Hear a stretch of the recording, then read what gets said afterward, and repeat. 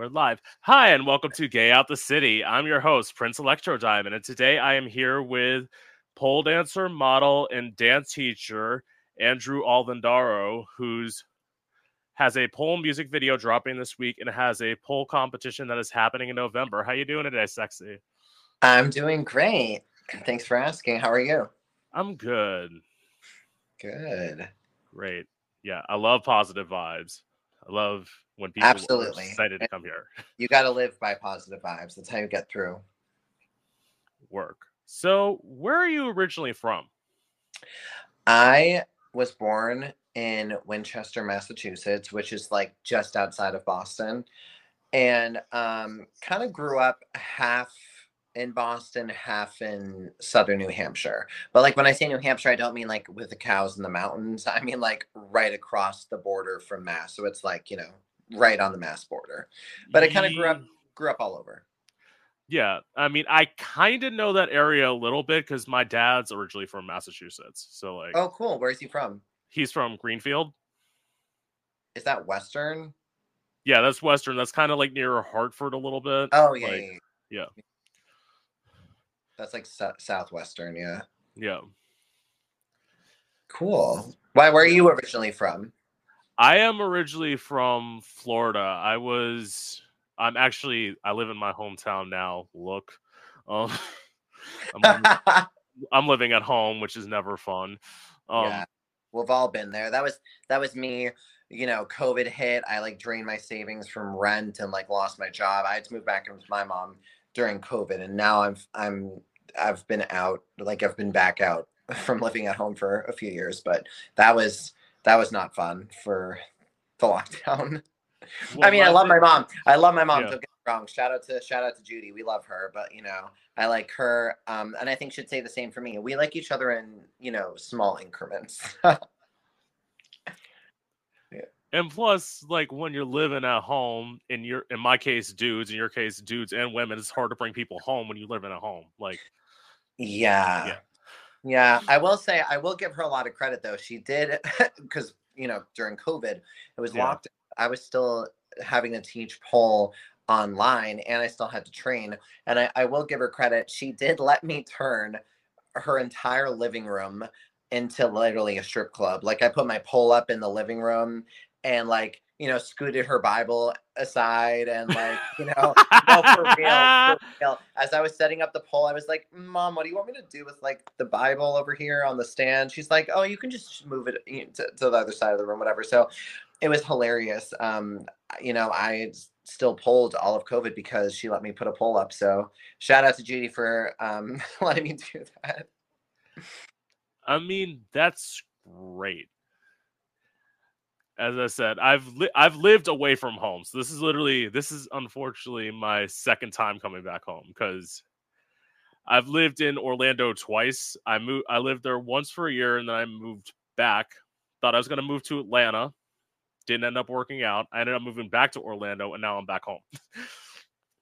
My brother just moved to Atlanta, so I guess we'll see what happens with that. Yeah. That's where I'm planning to move, because I will say this. I want out of Florida. I need something that's like, I know at some point now I want to make the transition between like New York or LA. I want to move to like one of them. Mm-hmm.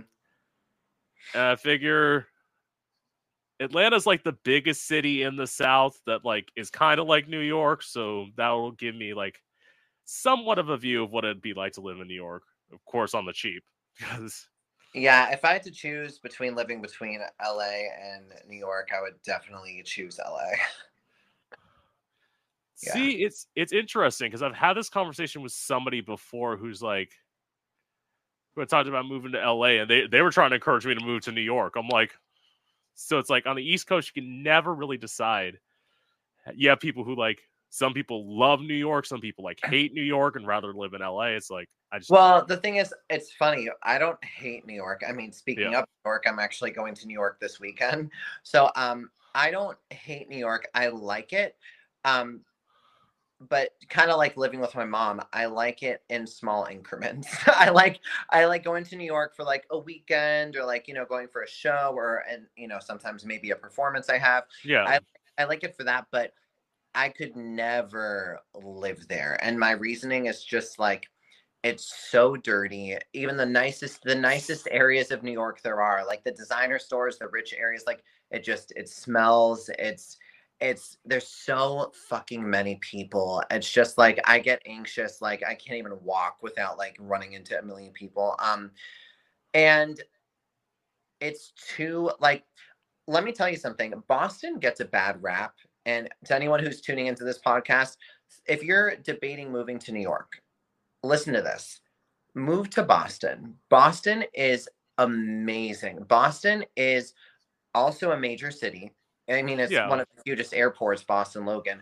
Boston is also a big city. Obviously, it's not as big as New York, but it's big. And, you know, you get all the things you would want from New York. We have designer, we have clubs, we have, you know, restaurants that you have to make reservations 3 years in advance. Like we have all of that, but it's clean. It's also known to be very safe. Boston police are very thorough, I will say. Like they're, you know, I mean, of course it's easier to manage. Oh, shoot. Hold on. Great architecture. And wait. Can you just repeat a little bit of that? Because I lost you. Yeah, I saw that. I said no. It's also great, you know, historically. Like it's a historical town, great architecture. Yeah. And I don't know. I don't. If someone said, well, let's pretend I wasn't from Boston, what's funny is me saying that Boston is great should actually, you know, I'm not bullshitting, because I feel like so many times people are like they hate the towns they come from. I feel like I'm one of the few people that's like, I actually love where I'm from. I really do like where I'm from. And Boston, I mean, look, Boston, Massachusetts, gay marriage was legalized in Mass before New York. So Boston, you know, Massachusetts is very progressive politically. And Boston's very diverse.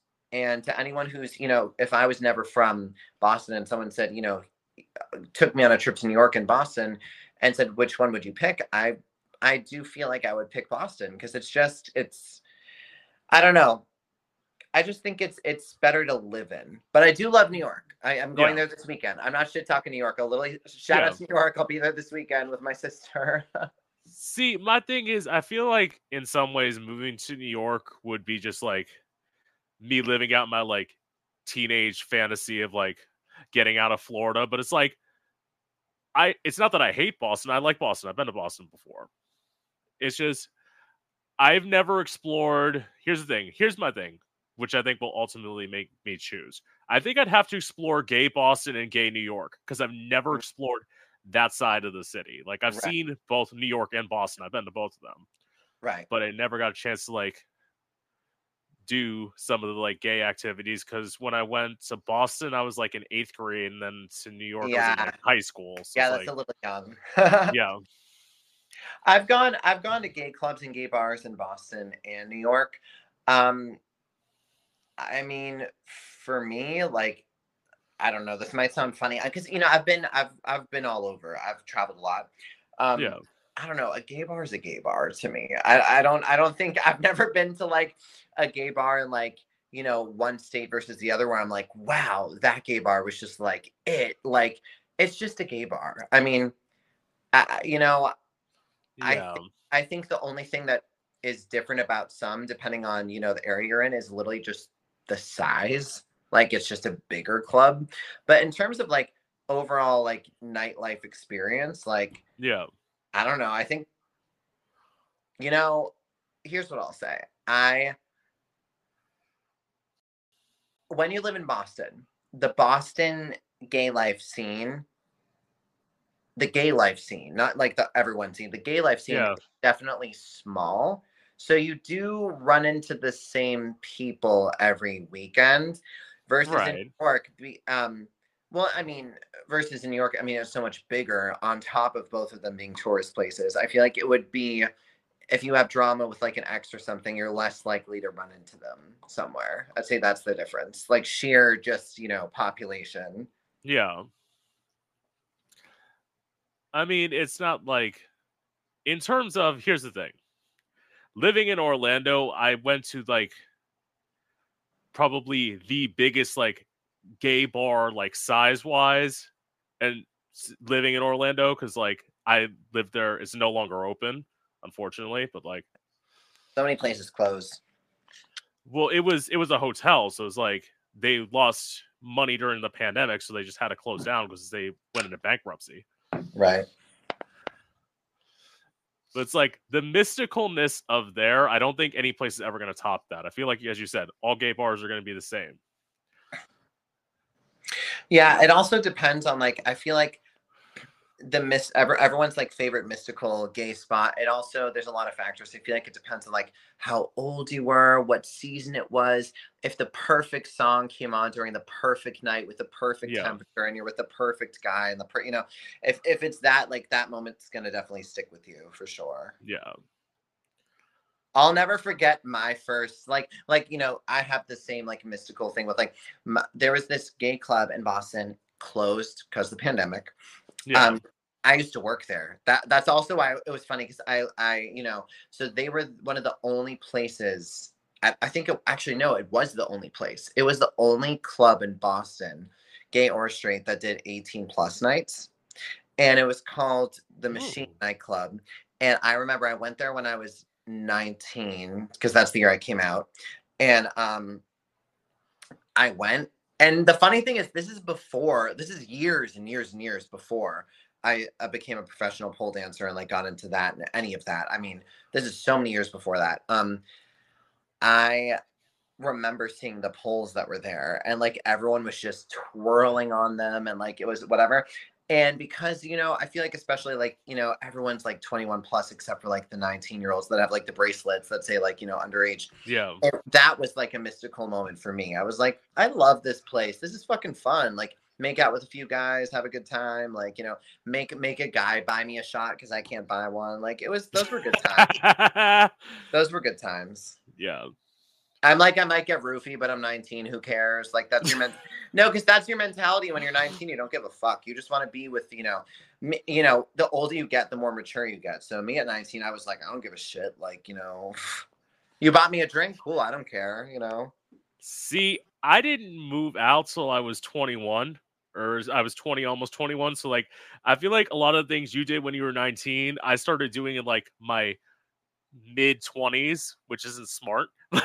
I didn't move out until I was 22. Oh. I was still living with my mom. She would say, "Where are you going?" And I'd say, "Oh, to like a sleepover," but really we were going into the city. We just wanted to talk.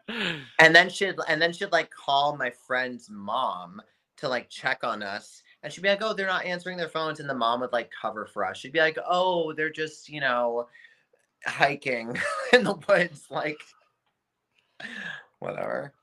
But see, how close were you to Boston? I was at this at the time when I was going into the city at 19 in New Hampshire. Like, I was like 45 minutes away from the city.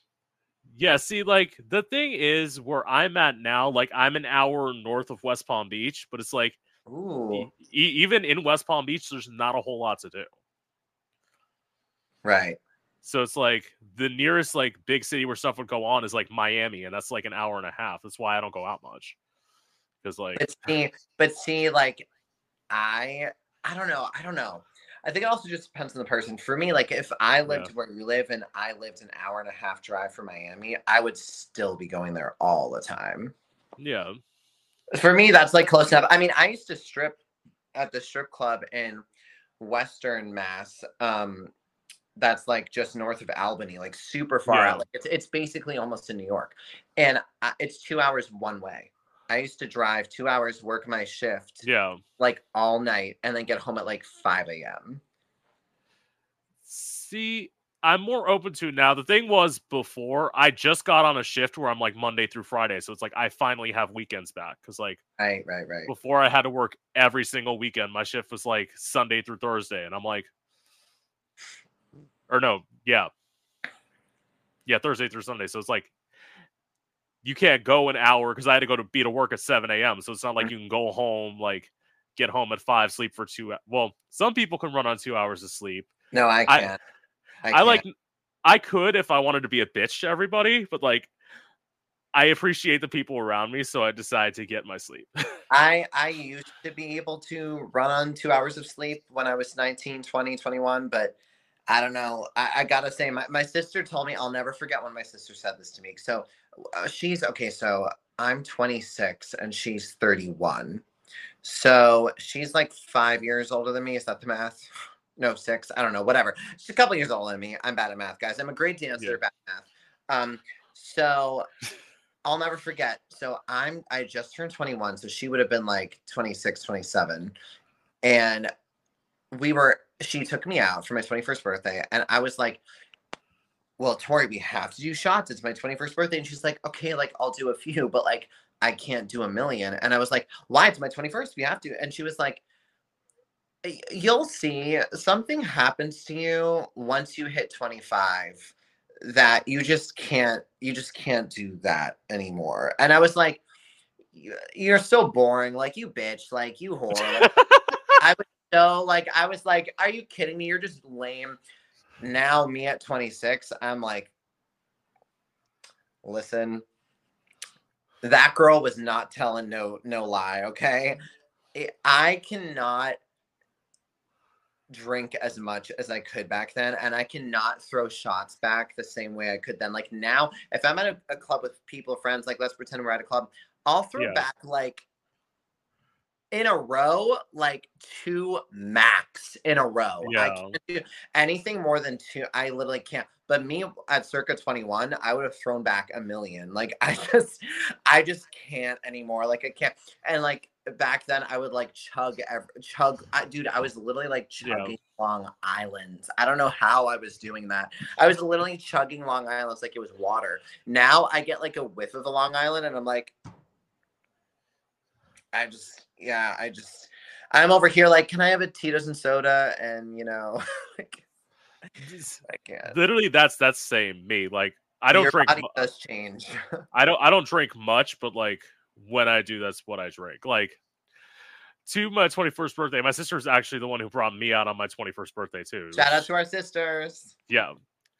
I have to say that was the one thing I have to give my sister a positive. If she ever looks at the first 3 interviews I ever did with people, she'll see how much shit talking I did about her. But positive now. Yeah, my sister's a saint. She has put up with so many of my shenanigans. I mean, because the funny thing is our age difference, the older I get, right? The age difference doesn't seem so crazy. Like, oh, like 26 and then she's 31. It's like, oh, it's like not a big deal. But growing up, the age gap seems so extreme. I'm a minor, she's an adult. I'm like freaking 16, she's already 21. I mean, think about that. It's like at the time it's a big enough age gap scene. But I will say my sister's put up with so much shenanigans for me. I like freaking, when I like got my first boyfriend, I like called her, because this is like right after I came out. So I was just like, still like, I can do anything. I like called her and was like, oh my God, hi, what's up? And she's like, oh, I'm just at home with my boyfriend. We're just like cooking. And I was like, oh, cool, I'm outside. And she's like, what? And I'm like, yeah, my new boyfriend's here, so you have to meet him. Click. I like knock on her door. She like opens it. She's like, oh no, like this is a whole thing. And then so not only did I show up without like talking to her, but then like I did not say anything about staying over. And I was like, yeah, we're just gonna crash here. And she was like, she was a saint. Like she knew, because the thing is my parents were not happy about me coming out. She knew that my space at home was not like a safe space. So she like basically like turned into like grandmother Willow from Pocahontas. And she was like, I guess you can sleep on the couch. Like I could tell she was not wanting it, but she was like, she was a gem. She was a saint. She was like, you have nowhere else to go. So like, I don't know. And then like, I'll never forget, like, me and my first boyfriend are like, she's like, okay, good night. And we're like the next room over on the couch. And like, I like said to my boyfriend, I was like, whatever we do, we can't bone, because she's right there. She's going to hear. And he's like, okay, cool. But like, all the guys tuning into this, tune in. You know how it is when you wake up at like devil's hour, like 3 a.m. with like the fucking like deer in the headlights look. And you're just like, it's time. It's the in the middle of the night, like urge.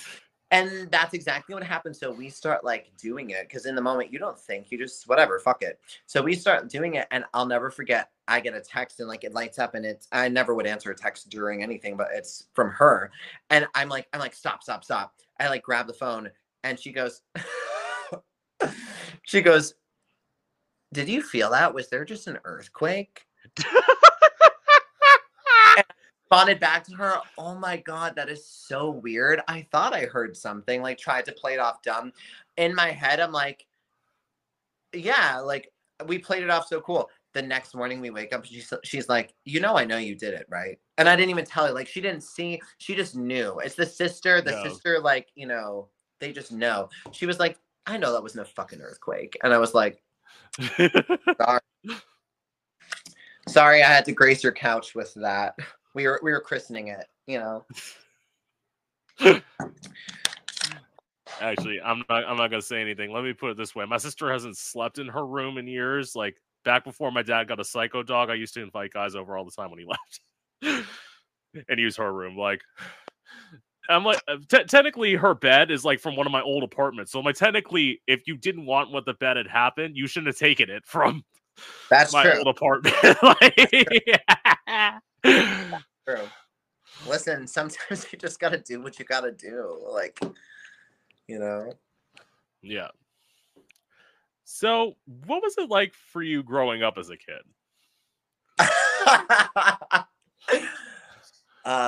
Okay. Everyone pour your tea, get your Lipton, get your Teavana ready. We're gonna spill the tea. I grew up in a home of homophobia, racism, and domestic violence. I was born in Mass, but you know how I said I kind of grew up in like Mass and New Hampshire. It's because we like spent half the time, like my mom would spend half the time, like my dad would go to work and she'd like take all of us kids and like run away to like we're going to Nanny and Pappy's for the weekend, like whatever, that's what we were told, and would go there because we were like literally running away from the abusive dad.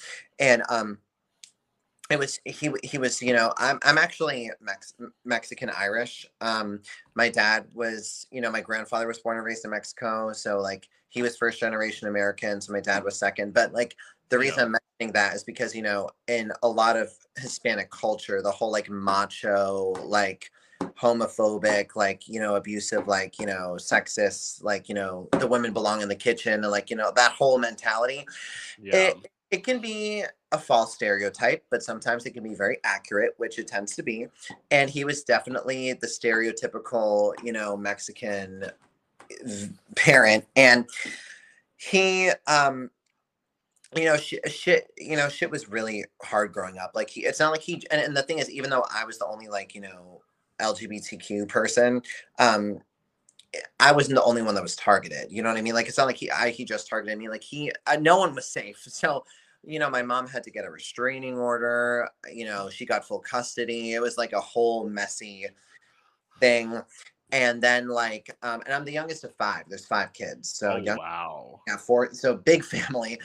And then like, then she like dropped the restraining order and then had like a talk with him, and he was like, I've changed, like, you know, I'm not going to be that way anymore, blah blah blah blah blah.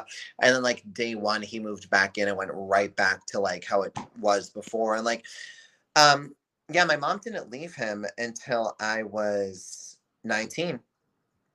Yeah. Wow. So they separated 8 years ago. And the reason why she left him when I was 19 specifically, like the reason was that year, because like you know, anytime you tell anyone this, like, you know, you have to be thinking in your head, well, like what made her magically decide, you know, if she put up with all that for that man. Like all of her kids were full of sorry, you cut out for a second. Yeah.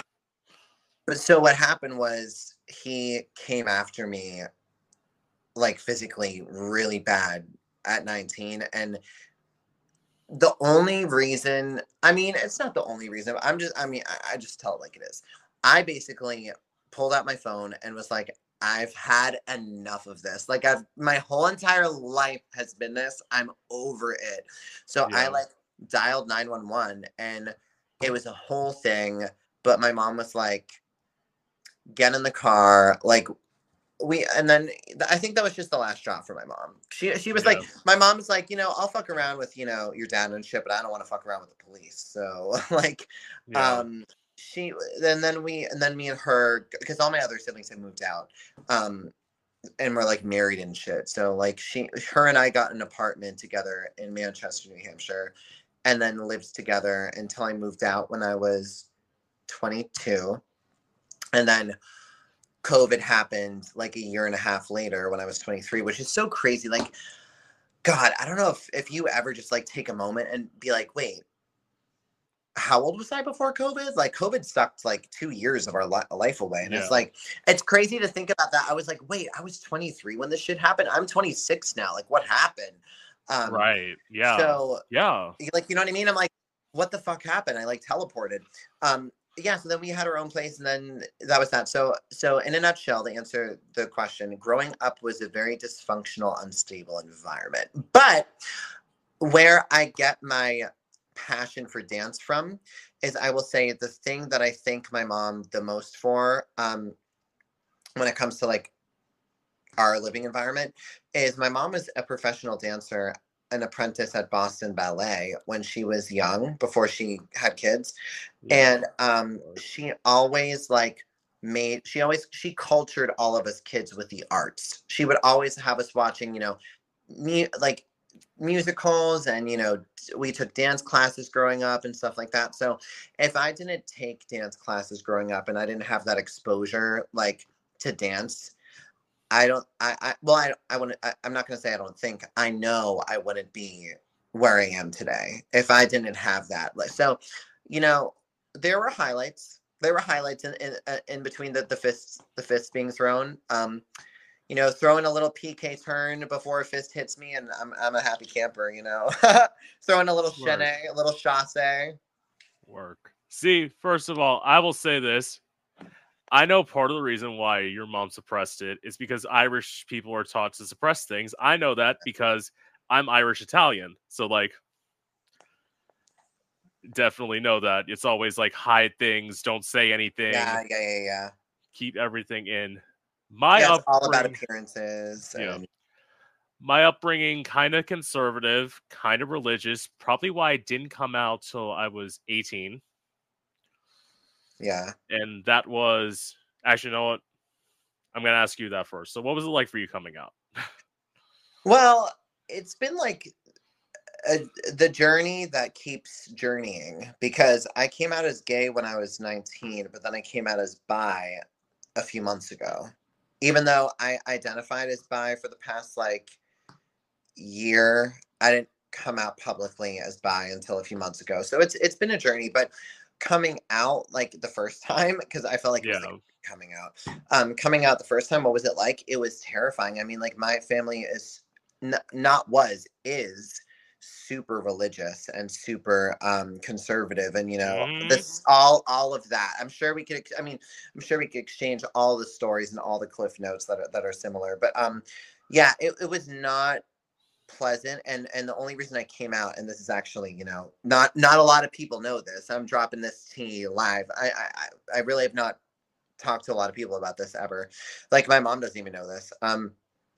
The reason I came out specifically at 19 is because I hooked up with this guy when I was 18.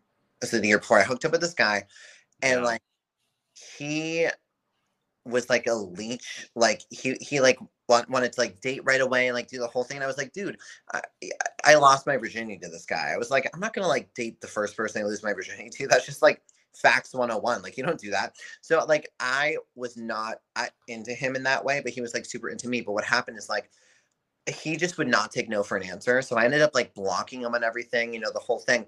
And then like a year later, when I was 19, he ended up creating a new account and messaging me and saying like, because he knew about my family being conservative and that I was in the closet and the whole thing. He literally was like, I still have your nudes. I still have your messages. And he knew where I lived.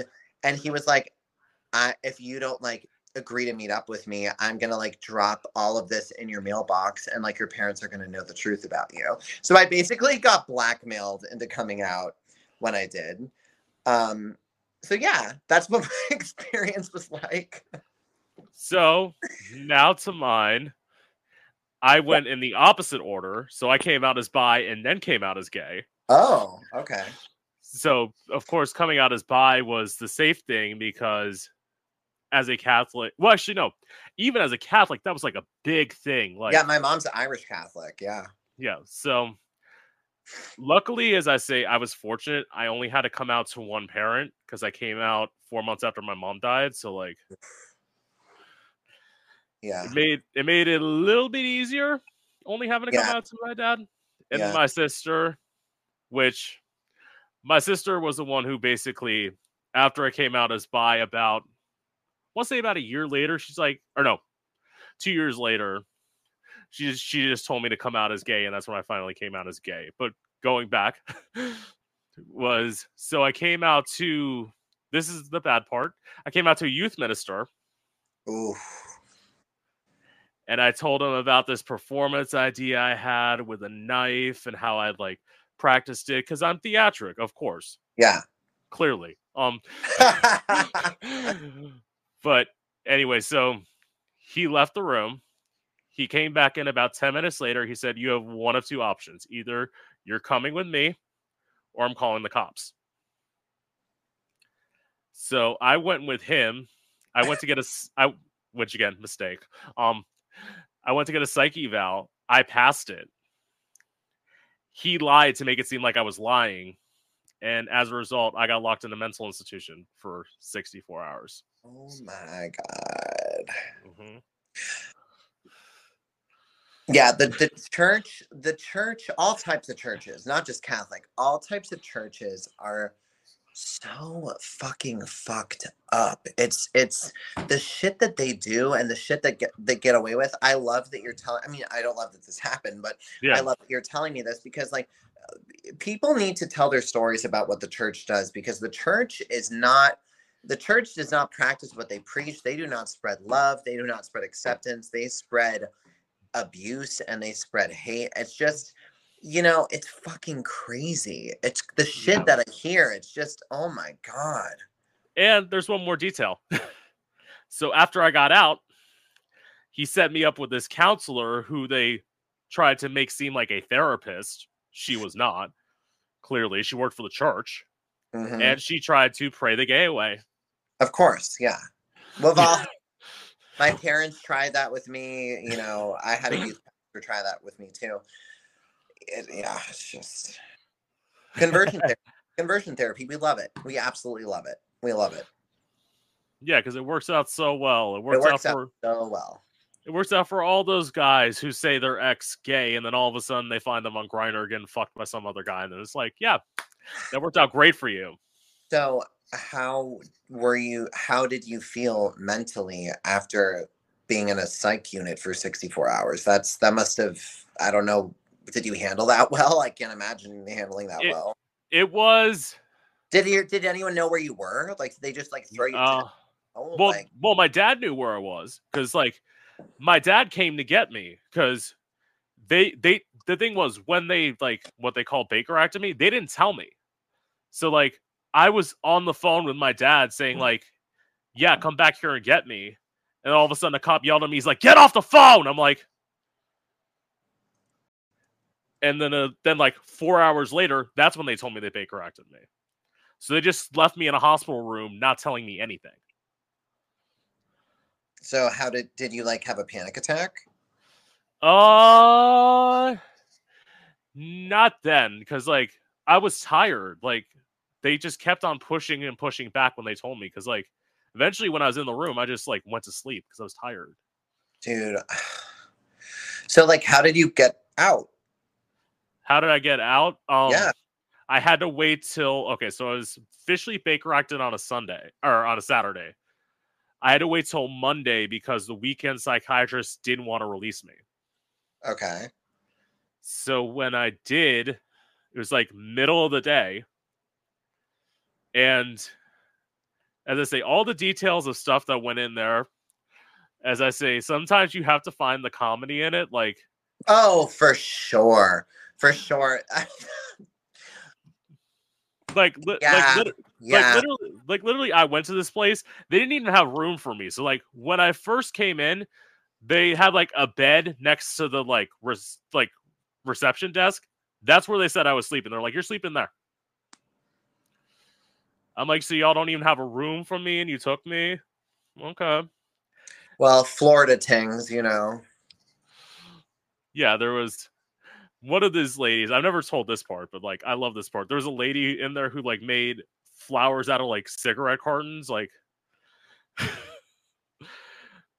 use yeah. We love an artist moment. She's trying to live her best life in the white coat. She's like, I'm gonna be a cigarette influencer. This is my camel bouquet, and this is my Marlboro bouquet. Which one do you prefer? Damn. I also but did. you know what? But you know what? A for creativity, though. A for creativity. I've never heard of a cigarette flower mistake moment ever. Yeah. So that's a first. That's a first. Yeah. Also, I wasn't the person who like they had like a group meeting like my last day there, and like I was being a smartass because I knew I was getting out at some point. So like they had this meeting. They're like, "What's time management?" I'm like, "Managing your time." Like, and that is the honest answer, but like that's not the answer the person wanted. Oh, of course. I'm sure the answer they wanted back was time management is making sure you go to church every Sunday.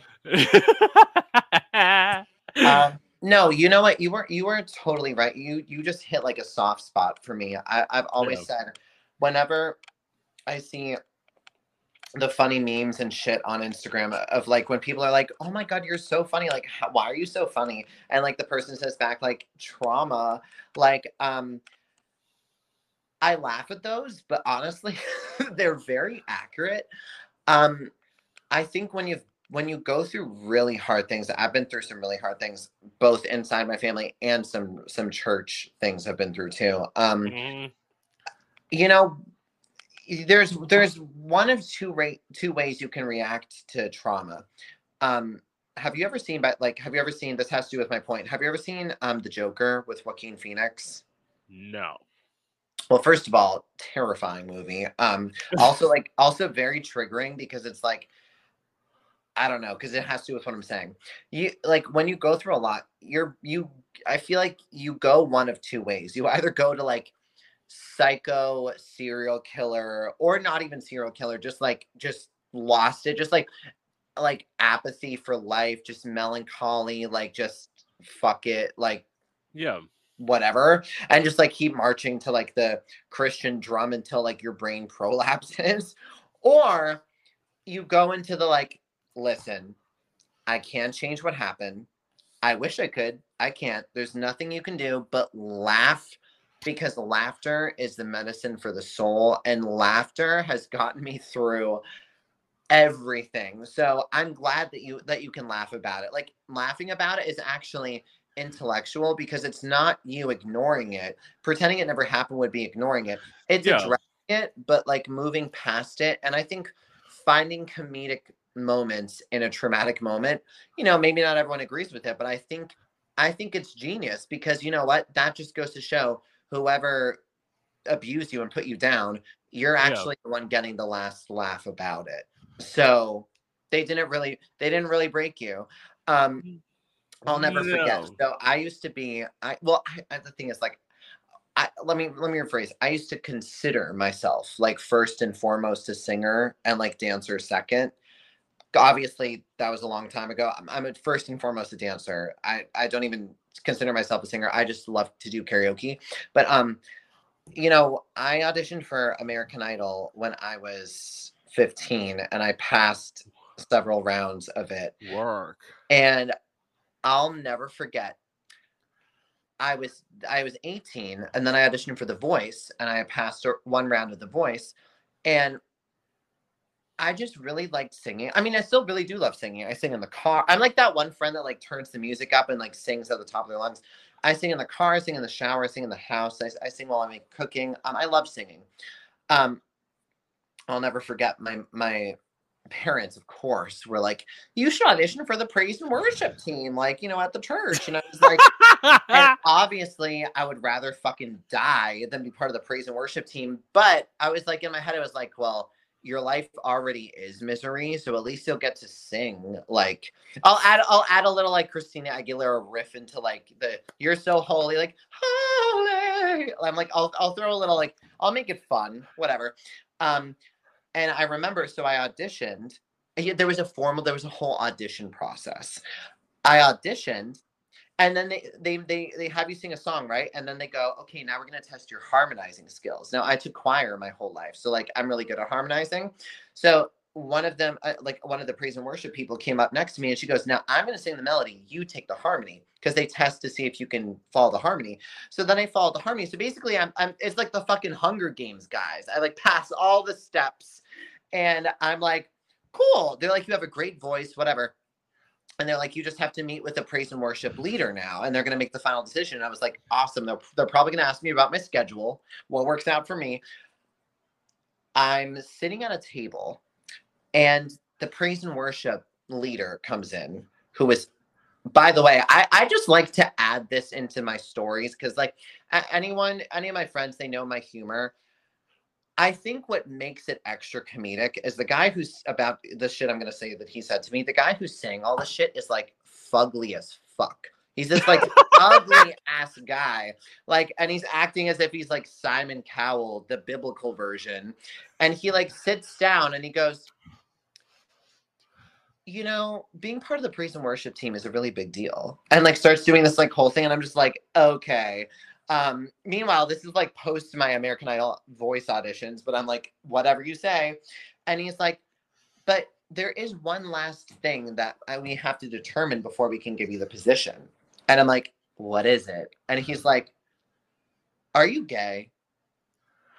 And when I tell you, my jaw dropped, and like, there's fight or flight. But one of the things that gets ignored a lot in life is there's fight, flight, or freeze. And I just froze. I literally was in shock. I was like, I thought this was an audition. Like, I thought it was like, here's the real test. Can you hit a high G? Like, I didn't know what, like, yeah. He's like, are you gay? So I remember I paused it, didn't say anything because I was in shock. And then he goes, because if you are, like, you're not going to be allowed on the team. And he goes, my very own brother is gay and I don't talk to him. He's not allowed at my house for holidays. If we have holidays at my house, like, he's like, it's nothing personal. I don't even talk to my own brother. And I just remember I didn't say anything. I stood up and I went, I have to go. And I ran to my mom's car and she's like, how'd it go? And I lied out my ass. I was just like, what went really great. I feel really good about it. And, I guess we'll be hearing back from them. So pedal to the metal, like, hurry up, speed away. I guess we'll just hear back. And then I just played it off as like, oh, like, I just like never got it. And then like 2 years later, after I like came out, it was the whole thing. I like ended up telling my family the whole story and they were all like pissed about it. Yeah, the church stories are very interesting. Have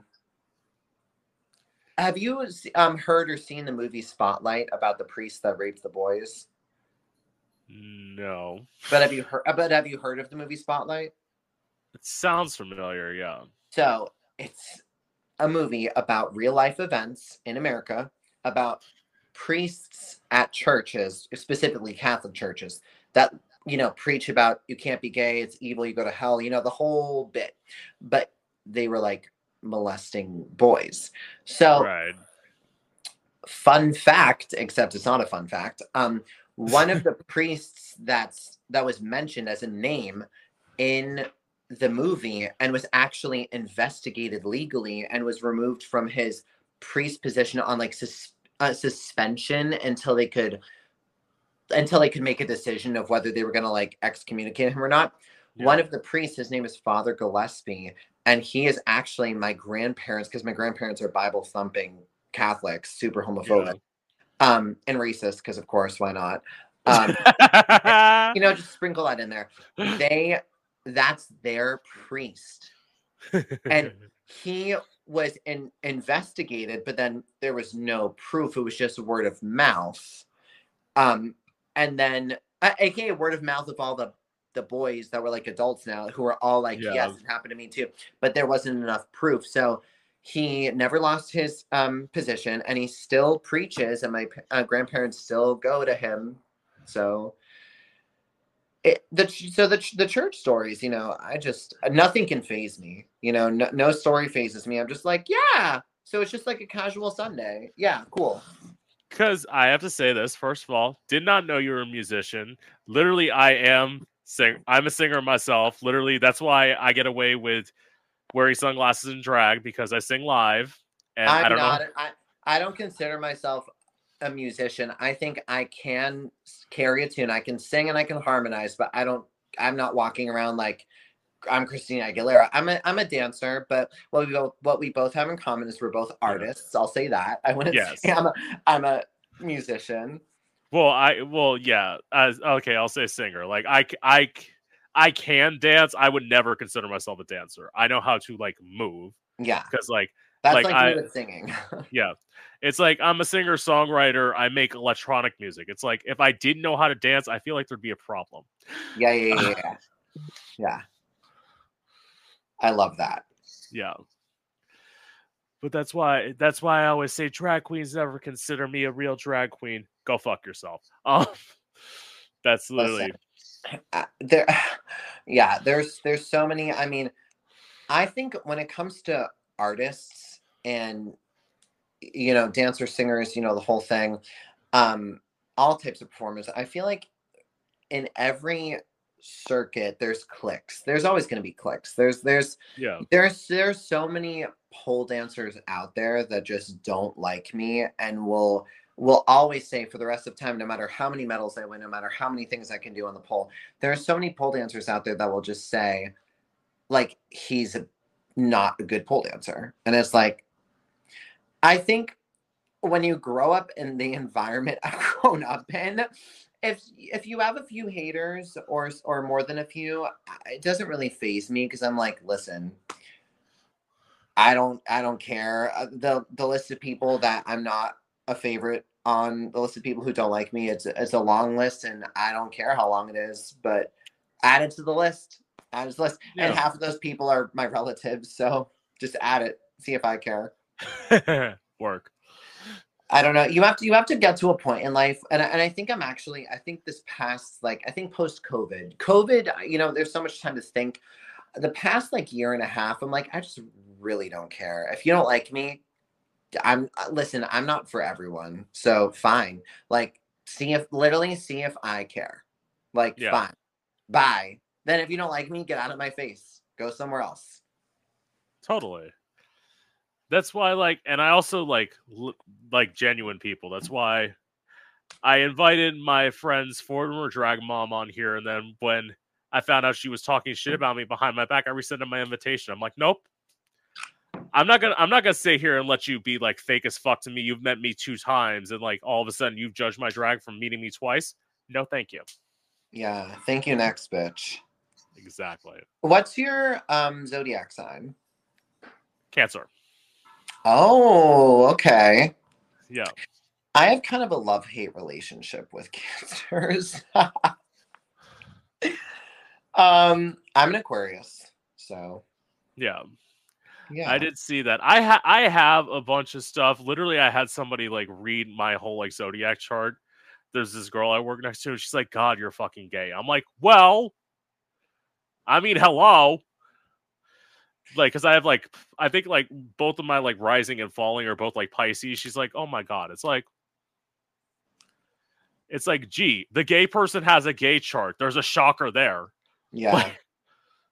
I love that. Yeah, I'm super into zodiology stuff. I wouldn't say like I'm a preacher. I don't I don't know. I'm not one of those people that goes like so far into it. You're like, okay, like, is this like a religion? But I am definitely into it conversationally, and I do think that there are a lot of things I read that I don't find coincidental and I find very interesting. And Yeah, I made the decision. This was, oh my God, this was like right before COVID. My friend at the time was getting her zodiac constellation tattooed on her. I forget where she got it. I think she got it on her wrist or something. I don't know.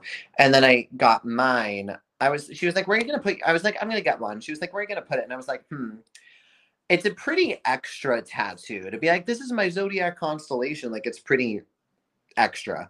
And I was like, where is the most extra place I can put it? Because it's obnoxious.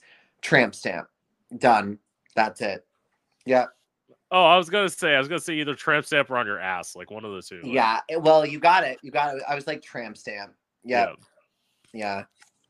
It just, and the thing is, like, I never would have gotten a tramp stamp if it wasn't the constellation. I was like, what's the most obnoxious thing I can pick? Yeah, work. See, I've had the idea to get a tattoo. I don't have one. Like, but I'm like, this is the thing. Like, I'm so indecisive. I feel like I would like change my mind once I got the tattoo. I'm like, now I hate it. Like, I think I have 8. I have 8. Yeah. Yeah. 8 and counting, because there'll definitely be more. Of course, and I'm just gonna be honest with you, because of course I'm a real person. That makes you 1,000 times hotter. Like, literally, just for anyone. Like, all of a sudden, you see somebody with like a ton of tattoos. I'm like, listen, I'm gonna very gratefully accept that compliment. And the thing is, I agree. You know, I think you throw, if someone's good looking, and throw some ink on them. I mean, I like guys and girls that are inked. I like ink. Now, the thing is, though, everyone's taste for tattoos are very different. Yeah. Let's just say my ex-girlfriend's tattoos were not my cup of tea at all. Like, I like super like meaningful tattoos, or like if it's not so much a meaningful tattoo, maybe just like an intricate design, like, you know, like my arm tattoo is like a design. I like a design or like something deep. I'm not a fan of just like the random like, and now here's a cat. I'm like, I like an artistic, I mean, you know what I mean, like it needs to look like picturesque for me. For me, it needs to look like picturesque. If it's just like a random like SpongeBob this or like a goat that, I'm like, what's going on? Like, yeah, I don't know. I have my thoughts on tats, but you know what? Clearly, my ex-girlfriend had thoughts on tats as well, because when I got this tattoo, she was like, basically, I mean, she didn't say the exact words, I hate it, but she said several sentences that were that in a nutshell. And I was like, that's fine. I mean, I wanted to say back so badly, I was going to be like, I don't have a fucking cat tattooed on me. So like, but whatever. She was a lost cause. So work. That's what, no, want to know what it is? That was my big missed opportunity. I should have said that when I was breaking up with her. I should have been like, you know, it's the tattoos. I just can't do it. It's the tats. I just can't. That should have been my reasoning. Yeah, because it's like at least from what I've seen of yours, like yours look good. It doesn't look like cheap. Because like they were all pricey. Yeah.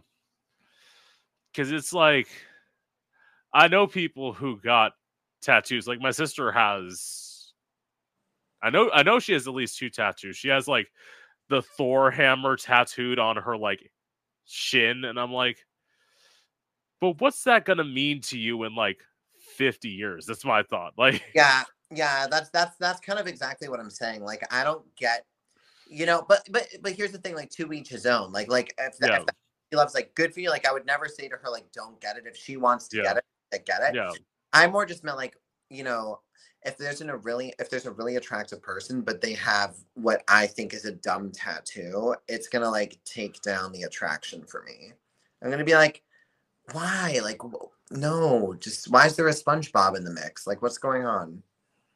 Yeah, see, like, that's probably why I haven't gotten a tattoo, because like the one tattoo I would get is literally just like doesn't mean anything except for the fact that I think it looks cool.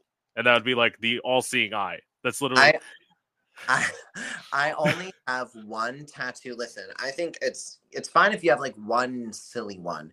I only have one tattoo. Because all my tattoos mean something, and they're all like the meaning I give to them is like it's like deep. Like they all are deeply, poetic. There's only one tattoo I have that has no meaning at all, and it's just like it was a drunk girls trip, and someone said, let's do ass tattoos. And I was like, yes. I just got a pair of lips on so it's like small, right? It's not like a big tattoo. No, it's small. It's like, yeah. But the guy was like, we like stumble into the tattoo place and we're like, we want ass tats. And everyone got something different. And then I just was like, I just want a pair of lips. And he was like cartoon lips, and I was like, no, like sexy lips. So I know, I just went for that. That's like the most not serious tat of mine. That one was like, it was for the TikTok of it all. Totally. So what made you get into pole dancing? So I've been dancing my whole entire life. Already was a dancer. Dance teacher, also auditioned for a million things, choreographer as well. Every dancer has a dance icon, just like every singer has like their singer icon, whatever. My dance icon my whole life has been my idol, Jennifer Lopez. And she's really inspired me in a lot of different ways. And what got me into pole is actually her. I'm a huge fan of hers. And when she came out with the movie Hustlers, where she plays the stripper, and it was like her, Cardi B, like a bunch of other people. And when I saw, like, she had posted like a training behind the scenes video on YouTube, and it was her training with a Cirque du Soleil instructor, training, like she did the stunts herself. Like she was like, I'm not doing a stunt double, I'm a dancer, I'm an athlete, whatever. And when I saw her doing pole dance, I had no exposure to pole dance at all. I had no idea it was a dance form, no idea it was a competitive thing. Like it's a very niche thing that you would have to, like, you wouldn't necessarily know about unless you knew about. And when I saw her moving, especially because I know, she's first and foremost a traditional dancer, I was like, wait, this thing kind of combines dance with like upper body strength, which I love, because like I've always been like an active person, gone to the gym and whatnot. So when I saw that, I was like, I feel like I'm getting my gym workout, but also getting my dance workout in one package. So I found that really appealing. Signed up for a pole class at the pole. My first pole class was at the same pole studio I teach at, which is a Full Circle Moment. Signed up for a pole class, instantly was hooked. Instantly, like I literally the first day, I said to my instructor at the time, who no longer works there, I said, it just feels right. Like this is it for me. And I'm not doing group classes with beginner classes. I'm doing private lessons with you immediately. When are you available? Like, when can I start? And yeah, so Jennifer Lopez is very inspiring to me, and she's what got me into pole. Work. Yeah. So I can say you always, because like any form of like artist has like their inspirations. Mine is Gaga, definitely, like, and Christina Aguilera, because I love vocalists. It's like, yeah. And it's like, first of all, I've seen like the heels you dance in, like, bitch, work. Like, yeah, they weigh a lot. It's really hard to invert with ankle weights, basically. Those are okay. So like the thing is, like last year I got like bone spurs in the heels of my feet. So like I have shoes that like I can only like model in, like pretty take pictures, and like shoes that I can actually perform in. I'm very much a go-go boots person, like for performing, but like Right. some of the shoes you have are like shoes that I can stand, look pretty in, take a picture, take them off, and then pretend like I wore them for hours. Well, yeah, I mean, listen, every pole dancer that's danced in those the big pleasers, every pole dancer knows there are plenty of bloopers to go around of rolling your ankle, like eating shit, like there's bloopers. We always try to post, the best takes and the best that we have to give, but there are moments where it's difficult. It's not easy. We just try to make it look easy. Yeah. So you would definitely never do like a live stream version of you like pole dancing, right? I don't think I would do a live stream. No, I'm more of like I perform at like things I'm hired for, right. like things that I get paid for, or Yeah. like competitions where I'm competing. Yeah. You don't give that shit away for free. What am I gonna do? Go on live and like do a bunch of huge tricks that are like super risky to my well-being for what? To get a bunch of like snaps, girl. Yes, like I performed at a Pride event in Boston at a drag brunch now 2 months ago because it's August. Holy shit. In June, and I got paid to just had my rate, to show up and do it, and plus tips, and yeah, and plus the other thing is like taking it back to my stripper roots. Like I was a stripper at a club, and that's stripping and shows is more my thing. Yeah. Anything I post on, and the thing is, I don't have to do a live stream. I mean, everything I post on my Instagram is basically that. It's just not live. It's dancing and stuff. Yeah. I've honestly done it because like A, I don't get many gigs, but it's like B, it's also I like the like element of I did one just last Saturday. Yeah. Last Saturday. And the thing was I was performing, I was using a headset mic, and like during the first song, I felt my headset mic like drop off the back of my like bodysuit. I'm like, and then I went back on. I love the thing of being like, fuck it, this is live. You can clearly tell that I'm doing this not all in one take. Shit fell. Gotta fucking deal with it. Yes, Britney Spears. Let's go on. Of course, I am one of those people who like some musicians are about perfectionists. I'm about hearing what actually happened in the moment. That's why I think that's Gaga in me, because Gaga very much is like that too. She's someone who's like says like basically fuck it. I mean, the bitch literally injured herself on stage because she just didn't want to stop performing. Like I know when she like pulled her Gaga's iconic. Gaga's iconic. I love her. Yeah. Yeah.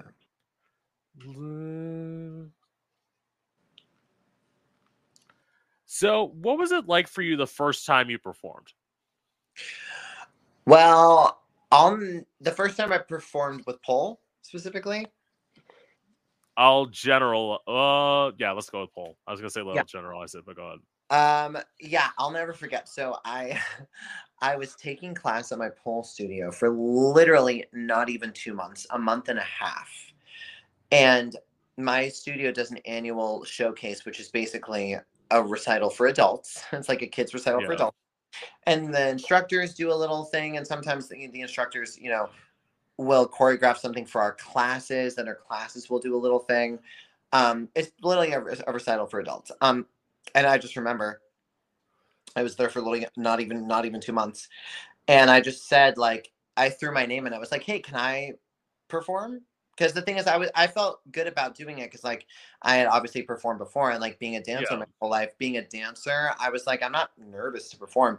Maybe I'm nervous that I'm doing this new type of dance with whatever, but they were like, "Are you sure? Like, you've only been doing pole for like a hot fucking second." And I was like, "I'm positive."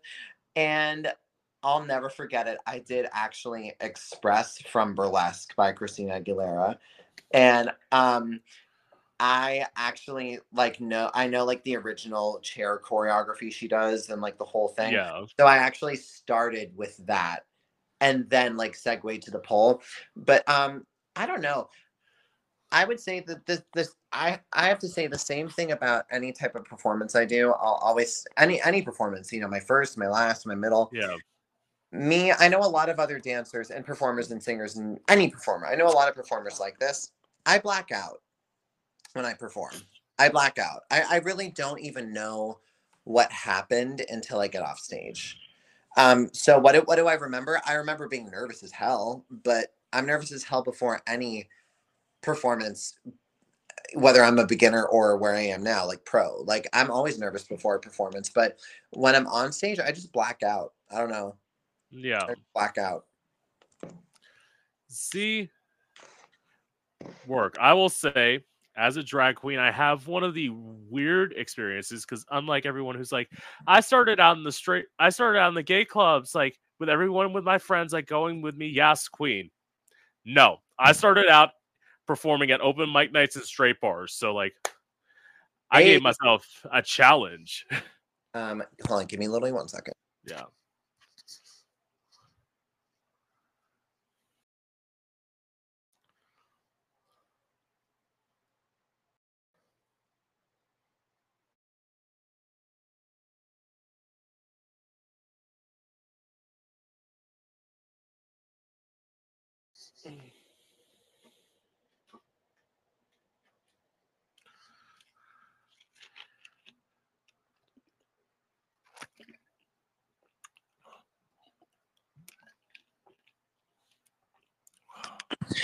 So sorry, I came back.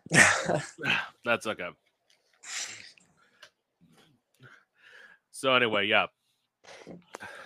I performed there like for about a month before, and then like all of a sudden I'm like, this is my vision of drag. I'm like, fuck it, I'm just gonna do it. And I performed there a lot. I did some things like audiences always had like a mixed reaction to me, which of course doing electronic music and like a group of like mostly acoustic sets, you're always gonna have like mixed reactions, people like either loving it or hating it. Yeah. Owners didn't mind what I did, except for one time I had screamed motherfucker into the microphone the week before because it was like the ending to one of my songs, and then the week after I got told by the owners not to do that. I'm like, I'm not doing that this week. I'm not repeating my set from last week, please. Yeah. That's really funny. If I literally, I don't even care if I'm watching a performance. I don't care if it's amazing or terrible. If someone ends the performance screaming motherfucker into the mic, that takes the cake and gets an A+ for me. Like Yes. personally, like I would have died laughing. I would have been like, fuck yeah, like motherfucker. Yeah. I love that. I literally love that. I'm all about you can ask my siblings. I'm all about having a memorable moment, and I think that Yeah. clearly that was memorable for the people because they brought it up again. So Yes. I am a huge fan of shock factor for sure. Yeah. I yeah, I definitely I like a costume reveal. I like some naughty words. I like some Yeah. surprise appearances. I love all of that shit. I always say the thing that why I would never be able to perform in a straight bar now is because literally back then I wore like clothes, and like now towards the end of the pandemic I basically just said fuck it, and I just literally walk around half naked and drag all the time now. I don't give a shit. Like I mean, I have to ask because you're fairly close to Miami. Have you ever been to the Palace? no, I've heard about it. Oh my God. Motherfucker. Um,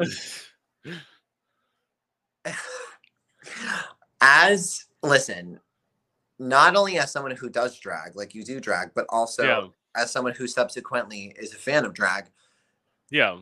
how can you live an hour and a half from Miami and you've never been to Palace? This needs to be on the top of your priority list starting tomorrow. Like Palace is I've seen a lot of drag shows and not Yeah. just like any drag shows. Like I've seen drag shows with like, you know, RuPaul season whatever drag race, but like I've seen like top tier drag queens.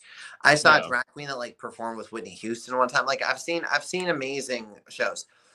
Um I've never seen anything as jaw-droppingly amazing as the Palace drag queens. It really is the best drag America has to offer, and I can say that because I've been all over. I mean, it's it's fucking wild. It's wild. It's amazing. It's I think that they, you know, because there are a couple types of drag queens, of course. I mean, like, I'm not a drag queen expert, but like, yeah, you know, they're the drag queens that their bit is comedy. Then there's the drag queens where their bit is shock, and then there's drag queens where the bit is like not shock or comedy, but they're just, it's talent. Like, they sing or they dance, whatever. yeah, What I love about the Palace queens is each and every one of them is talented. Each and every one of them throws the shock, and each and every one of them like does something unexpected. So it's almost, they're like the ultimate drag queens. Like that, like they're comedic, talented, and shock factor. Like they just do it all.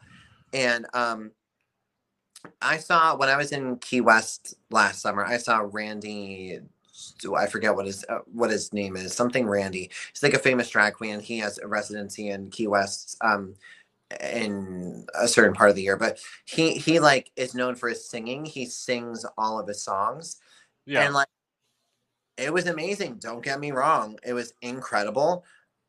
But I was just thinking in my head the whole time, like, I'd rather be in Palace. I'd rather be at Palace. Like, Palace is like, especially, it's just more of, I don't know. It's more of an experience, I would say. It's like, it's beyond just drag. It's like, it's an experience I'll never forget, ever. See, I will think about that. I gotta reach back in contact with somebody. I think, as far as I know, somebody's supposed, like, one of my friends, somebody I've interviewed on here, I believe is supposed to be coming into town from Arizona. So, like, I told him, I'm like, look, if I have time to be with you when you're down in Miami, I'll come. Like, I'm literally an hour and a half away. Like, yeah, you should definitely, absolutely, yeah, because well, I shouldn't say I haven't gone to anything drag. I literally went to a drag show last weekend, like, because my drag sister was performing and she sent me the thing. I'm like, of course, I'll come to see you. Now, I told you before, like, I don't know if I mentioned this. So I said there's the drag queen that like talked shit about me. Mm-hmm. She was the host. I didn't go in drag that night. She was the host. She'd never seen me out of drag. She was literally hitting on me. Wow. Well, she's running. And I'm like, So it's like, you think my drag shit, but you think I'm hot enough to fuck? Interesting. Anyway. That's some tea. That's some tea. And I let her do it because part of me wanted to be like, bitch, you fucking know me. But I didn't say it. No, I would have played it out too. I would have been like, because I just would have enjoyed it in my head the whole time. I would have been like, this is so funny. Yeah. I think that was a good call. Yeah.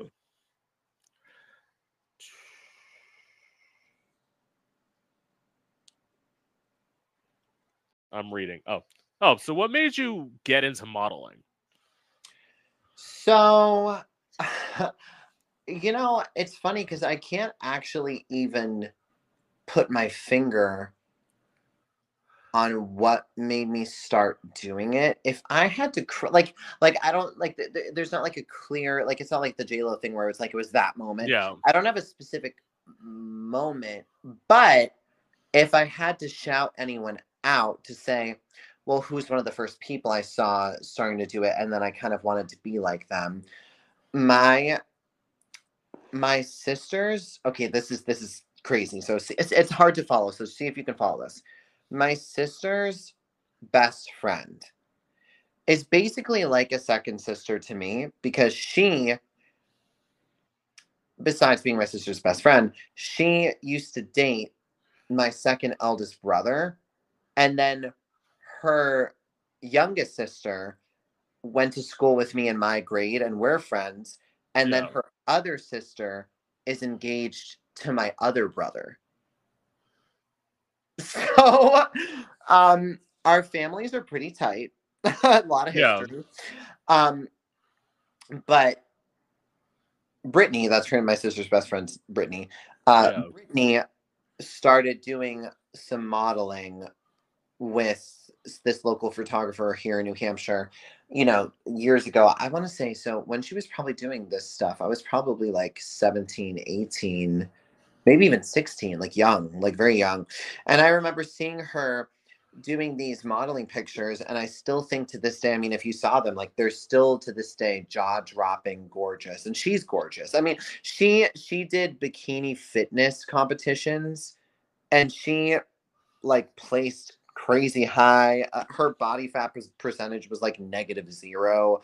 Like she was amazing. And I remember seeing her doing modeling shoots and stuff, and that was definitely a moment where I was like, oh, like I would want to get into this one day. Yeah. But yeah, I don't really have like a definitive stand-up moment, but I would say seeing her stuck with me. Um, and then I wanted to actually pursue modeling as my main thing. Like I wanted that to be my main, like I was thinking about pursuing that past dance. There was a point in my life where I was like, am I going to pursue dance or am I going to pursue modeling? Obviously this is before I discovered pole. And Yeah. I was like, I don't know, I think I'm going to try to pursue modeling, and I'll never forget it. I went to this modeling agency. It's called NEMG, New England Modeling Agency. And the thing is, I knew it was reputable, and I knew that it was legitimate because one of my sister's friend's sister, she's a very successful, multi-published model, like huge, like worked with like you name it, she's worked with them. She's amazing. She's been in shows with Gigi Hadid. Yeah. This Oh, girl, word. like, she did it. And she started at NEMG. So I knew, I was like, well, it's not, a scam. Like she's Yeah. someone who I know, who I can, and I talked to her about it, and she was like, they're great, this, that, this, that. I had an interview with him, and then they sent me to a workshop to teach you about posing. And then after the workshop, I had another meeting with them, and then they were like, we want you to shoot with one of these specific photographers. You pick which one you want to work with. I picked the one I wanted to work with because I liked his style most. Shot with him, went back to them. Then they were like, we don't like these pictures. Oh God. Like they literally told me like to shoot with this guy, and then they were like, where was wardrobe? Who chose your wardrobe? And I was like, you didn't, wardrobe wasn't provided. Like I improvised. Like I don't know, like whatever. And they basically were like, these images are trash. But they were like, it was past that. They were like, but also, even if these were right, and this is when I was like super, super skinny. Like I was like anorexic skinny at the time. Um, they were like, and I like say that not as like a joke, but like I was Yeah. anorexic. I was anorexic at the time. I'm like, I said that, I'm like, whoever's listening to this is gonna be like, that's, I'm like, no guys, I really was. They said to me, they were like, you need to go to the gym and like get muscle, because guys need muscle for modeling.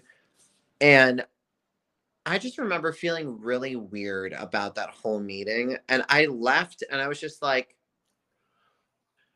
so this is an occupation. Like you kind of like like modeling, like of course it's about Yeah. look. But I was like, yeah, but like the inner workings of this, like it's literally them picking you apart every inch of your body, and your body needs to check off their requirements for what is publishable or not, and you have to then maintain that for the rest of time, and or the rest of your career. And I just remember being like, I think I've been through enough trauma. Yeah. I was like, I don't think I need that. I don't think I need that. So I ended up pivoting, and I ended up not continuing anything with them. And what's funny is now I model literally just for fun because I'm good at it. And Yeah. I I'd say when the shoots I do are pretty 50-50. I get paid for half of the shoots I do. Like people pay me to shoot with them. The other half, I either am the one who reached out to them, so I like want to pay them to work with them, or they're like, you are great at this and we need let's just work together, and it's like a like freebie for both of us just to like get to collaborate so that you can get pictures and then we can have you to look amazing representing us as a photographer in our portfolio. So it's not something I take professionally seriously. It's something I do for fun. And what's funny about everything they were saying about me not being publishable is last year, or a year and a half ago, almost 2, I get a message from this photographer I shot with like 3 years ago. And she's a public, I don't just shoot with anyone. Like I shoot with photographers that like are great and have been published and like know what they're doing. Because the thing is, I know what I'm doing. Just because I'm not signed to an agency or like some international famous model doesn't mean I'm not a good model, like at modeling. So I worked with this lady who was great, and she had submitted, because like some not all photographers, but some photographers, you like sign a little thing that's like, oh, like, if can we submit photos of you to whatever, a magazine or this or that, and you're like, yeah, like I don't care, whatever. And she messaged me and she goes, we got published. And I'm like, oh, like I wasn't even trying to get published. Like, that's great. And it was actually a Miami-based magazine called Vigor, Vigour. And I got published in a magazine, and I remember it being kind of funny, like ironic to me, because I was like, I like how when I wasn't trying to model seriously and whatever, I just love how I was published in one when an agency I worked with basically said I was trash. So I was like, I don't know, I just thought it was kind of ironic and whatever. So of course I had to buy a copy and I framed it, because like it's not every day you get published in a magazine. I thought that was pretty cool. So I framed it. It's in my room. It's on my wall. All you bitches watching can say I'm vain. Yes, I am. You're very right. Accurate. So you're very observant. And yeah, I thought it was cool. So I am very into it. I think that we are really lucky, like people our ages. I think we're lucky that we grow up in a time period where you can actually document like yourself throughout the years. I mean, it's so sad. Like my mom, who is a professional ballerina at Boston Ballet, she has like 2 pictures of her in her ballet getup and like 0 footage of her doing ballet. And I think that that's so sad. So I like to document like, this is me this year. This is me this year. This is me this year. And have you ever seen any of those TikToks that's like, when your friend turns 30 or 40 or whatever, and they do like a funeral themed birthday party? Have you seen those? No, that sounds amazing though. It's hilarious. It's like the person who turns 30 or whatever, like it, like they are the ones that are planning it. They like tell all their friends, like, wear black, like bring pearls, bring tissues, like and they'll do like a TikTok of like they'll have signs everywhere, like a poster of them on the wall, and it'll say like rest in peace. But it's like it's a joke to be like, like you've hit a milestone, and like the friends like pretend to cry. It's like, it's funny. I plan on doing one of those. I'm gonna have a funeral themed birthday party when I'm 30. I always plan. I always think ahead, and I do photo shoots. I do multiple photo shoots per year, like multiple a year. So I have professional pictures of me taken from every year in my 20s. And what I'm going to do is I'm going to put like one picture from each year, like blow it up and put it on the wall, and like have like numerically, it's going to go like 20, 21, 22, like all the way to 29. And then where 30 is, it's just going to be like a skeleton and crossbones, and like that'll just be that. It'll be like a funeral themed birthday party just to be funny. So Yeah, I'm just documenting those 20s moments while I still got them, you know? First of all, I'm just going to put this out. When Andrew said that he's vain, so the fuck am I. Anyone in entertainment likes pictures of themselves. And let's be clear, when you see a photo posted on my Instagram, you know I edit it the way that I want it to be. Like, anytime there's pictures of me that are not edited to my satisfaction, you will never see them. Yeah. Well, what's also funny is it's like, if you're an entertainer at all, like, doesn't everyone realize you, like, being vain is kind of an essential?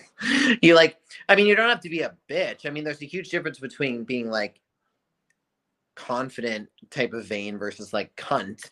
But like, you have to be vain to an extent if you're to do the projects and perform and all that shit. Like, you have to be. Well, to the point of my sister, as I said, I brought up the positive note earlier. I'm going to bring up a negative point now. So, like, she said when I started doing drag, she's like, "You're just doing drag for attention." It's like, it's not just for attention, but it's like, duh. Of course I want attention. Every performer wants attention. I just found out a way to get it. I love that Instagram, like, audio that's used for that reel. It's like, you're just posting that for attention. Yeah, bitch, I am. Yeah. Like, no shit. I mean, of course, this was before TikTok because this will just show you how much of a difference in age we are. It's not much, but it's like, I started performing in 2015 when I was 21. Okay, so I turned 21 and so you're 3 years older than me. Yeah. So you're 29. Yeah. Okay. Yeah. 26, 29. Oh my God, girl, you're about to have your funeral party. No, I just turned 29. Okay, so you've got a year to plan it. Yeah. Send me an invite. I'll help decorate. Yeah, no. That's so funny. Yeah, I'm being the youngest of 5. So the second year, so all my siblings are in their 30s except for me and my brother Daniel. But Daniel is going to be turning 29 in December. So he's going to be like your age. And yeah. I always knew this day was going to come numerically, mathematically. And I always told my siblings, I can't wait for like the years, because I'm 2 years younger than the second youngest. Yeah. They will all be in their 30s and I'll still be in my 20s for 2 magical years. And when I tell you I'm going to bring it up every 5 seconds and milk that, I'm just going to milk it. I'm just going to milk it as long as I can. Or just start lying. That's what I'm planning on doing at some point. No. Well, actually, I love how I say it. I'm doing that now. I am actually 29. I told you the truth. Like, yeah. anyone I'm interested in, I lie to them. Like, yeah, I don't know. I don't know. Maybe it's just the Aquarius in me. I'm very transparent and like an open book. I just own it. I'm like, but here's the thing. Even if I hate my age, I'll still say it. I'll be like, pretend I'm like 40. I'll be like, I'm fucking 40 and I fucking hate it. Like, I'll own it still. I'm too. It's that J-Lo song, because I'm real. Yeah. I'm joking. Although I will say to the toxic gays out there who think, oh, they can't be attractive if they're over 25. Bleh, you're gross. Well, I guess I'm losing y'all because I'm 26. So, because that is the thing, and I'm like, bitch. It's like you're 24 and you're saying that. It's like, you almost there, motherfucker. Like, I try really hard. This is one of my toxic traits. I try, but the thing is, it can be a good thing, but it can be a bad thing. I try really hard every year to be better, better dancing every year, like, yeah, stronger, like work out at the gym, like get bigger every year. Like, I try really hard, and knock on wood, I don't want to jinx it, but so far I've been succeeding. I have been getting better every year. I'm just gonna keep trying. I'm gonna keep trying. There will be an age I hit where it's just like, no, you peaked, fam. You peaked. But I have not peaked yet. And if I have peaks right now, then this is the best peak I've hit. See, That's honestly the way I look at it, because it's like, I will say this as someone, this is why when I say all the things of like how to look at the positive in the life, it's like, as I said, I've been locked in a mental institution. I've been suicidal twice, and I've been sexually assaulted twice. There ain't nothing you can fucking throw at me. Yeah. Yeah. Yeah. Yeah. I've been through it all. There's nothing at this point in time I really can't handle, especially something that happened with me. Something, the worst thing that's happened in my adult years happened to me last year. And it was the hardest thing I've ever been through. And it just further validated and further emphasized what you're saying of just like, just throw anything at me. It's Yeah. fine. Like, it's fine. After what happened last year, I was like, I'm just invincible. I'm invincible. Throw it at me. It's fine. And work. That's I how you. could have my doctor tell me right now, like, you have 3 days left to live. And I would be like, so on Tuesday, I'm thinking, and just keep it moving. Yeah. I literally wouldn't care. And not because I don't care to live. Like, let's not get it twisted. It's because when you've been through the shit we've been through, just nothing phases you anymore. And it's really, it's a sign of strength, actually. Like what doesn't kill you makes you stronger. So if you've been through something really bad, when you go through other things that are bad, you just handle it. I don't know, you just handle it. It's not like I would be popping confetti for those 3 days, but like, I'm also not going to be like, no, I would live those 3 days the fuck up. Exactly. And it's like, the thing I'm glad about is like, I'm glad I lived to see myself, I would say arguably, do something successful. Because like, that's why when some people say like, why'd you start a podcast? It's like, well, in music, most people would call theoretically failed. So I'm like, let's try something else. Well, also, if anyone wants to give you shit for that, I mean, this is evidence right now on this podcast of it being successful, because I am a people person, and you're like the third person who's asked me to do a podcast, and I always say yes. I'm like, absolutely. I love it. I love talking about art. I love talking about, different things that we both can relate to. And I love connecting with people. Exactly. So that's what life is really about at the end of the day. When you strip away the fucking shows and the makeup and the everything, it's like, life's about the people and whether they're good people or not. And if you surround yourself with good people, then that's a successful life. Exactly. So, being bisexual, do you constantly get attitudes from everyone like outside of the bisexual community? Like attitudes from like gay people, or do you mean like straight people? Yes. Well, because I've had a bisexual person who's like said like you get shit from both straight and gay people being bisexual. Is that kind of? Yeah, I would say gay people are usually more chill about it. But really? Yeah, from my experience so far. Yeah. Like for me, you get most shit from straight people who like just don't get it, and they'll be like, whatever, well, you'll figure out which one you are eventually. And it's like, it's not like that. One of my really good friends, she just got married to a guy, and she's bisexual, and she posted something during Pride Month that was like, just a reminder, like it was like a bisexual visibility post. It was like, just a reminder, if you're dating the opposite sex, that doesn't still mean you don't like the same sex. It just means you're taken, like you're committed to someone else. And yeah, so I'd say I get shit from that.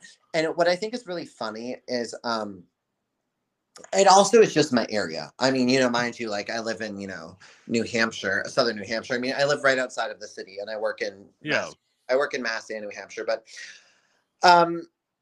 it's so funny because I match with girls like all the time on all the apps, and girls get so weird about like being with a guy that's bisexual. And I don't know why, because it's like, why'd you swipe right on me then? Like, I don't get it. Like, it's in my bio, like it's you know, whatever. But I don't know. I think that it's being bi is really can be really difficult because like it is kind of hard for people to understand that you're just fluid in Yeah. you know whatever. But I don't know. I'd say gay people so far have been like the most chill regarding that. I haven't really had a experience with an LGBTQ person that's like weird about it. But I feel okay, well that's also kind of, I would say, your quote unquote luxury of living in the north versus if like the person I was talking about lives in like Austin, Texas, and it's like, well, yeah, it's the South. Of course people are closed minded. That's why I hate the South. Like, Yeah. I mean, listen, it's not all sunshine and rainbows up here too. I mean, yeah, like I mean, I will say Massachusetts, as I said earlier, is super yeah, progressive. I mean, it was the first state to legalize gay marriage, but right. in New Hampshire though, I mean, literally crossing the border, which is right here, like I'm right on the border, crossing the Yeah. border is literally like a whole different world. Um yeah, people are really closed-minded in New Hampshire. In New Hampshire. Yeah. I mean, New Hampshire is a very like Bud Light, guns, Republican state. So Oh yeah. yeah, that's why I'm like, I don't know so much, babe, about luxury of the North. I would say if I lived in, I mean, it literally is that crazy. Like ask any New Englander. I mean, like the difference between New Hampshire and Mass, like straight up the difference is wild. Like the moment you cross the border, it's like crossing into a whole different place. But for the most part, comparatively to the South, like comparatively, New Hampshire compared to the South might as well be like fucking LA. You know what I mean? Like Yeah. comparatively, obviously it's much better and much more accepting. Because of how close it is to Mass and like all that. But then you do have your New Hampshire hicks that are like, fuck Mass and fuck, you know, that and like live free or die and like all that, you know. Yeah, I don't get people who like, see, this is my thing, and maybe this is just, I feel like state pride is more like something that straight people do, because like I don't have any pride in Florida. When people say like you're from Florida, I'm like, yeah, I know. I'm like, yes, I fortunately came from the generation before they started like trying to ban books, so like I actually know something. Yeah, I was born in Mass and kind of raised around Mass, so I get to Yeah, luckily say like born in Mass and I love Mass. But yeah. but I did grow up in New Hampshire and that's definitely not something I brag about at all. Definitely not a bragging moment. I'm not like, "Oh yeah, it's the best here." No, it's like saying, it's like, yeah, of course, who would love to proudly say, like, what gay person, except for idiots, would love to say, like, I'm proudly near Trump country? Ew. Exactly. Yeah. So, what's your dating life been like?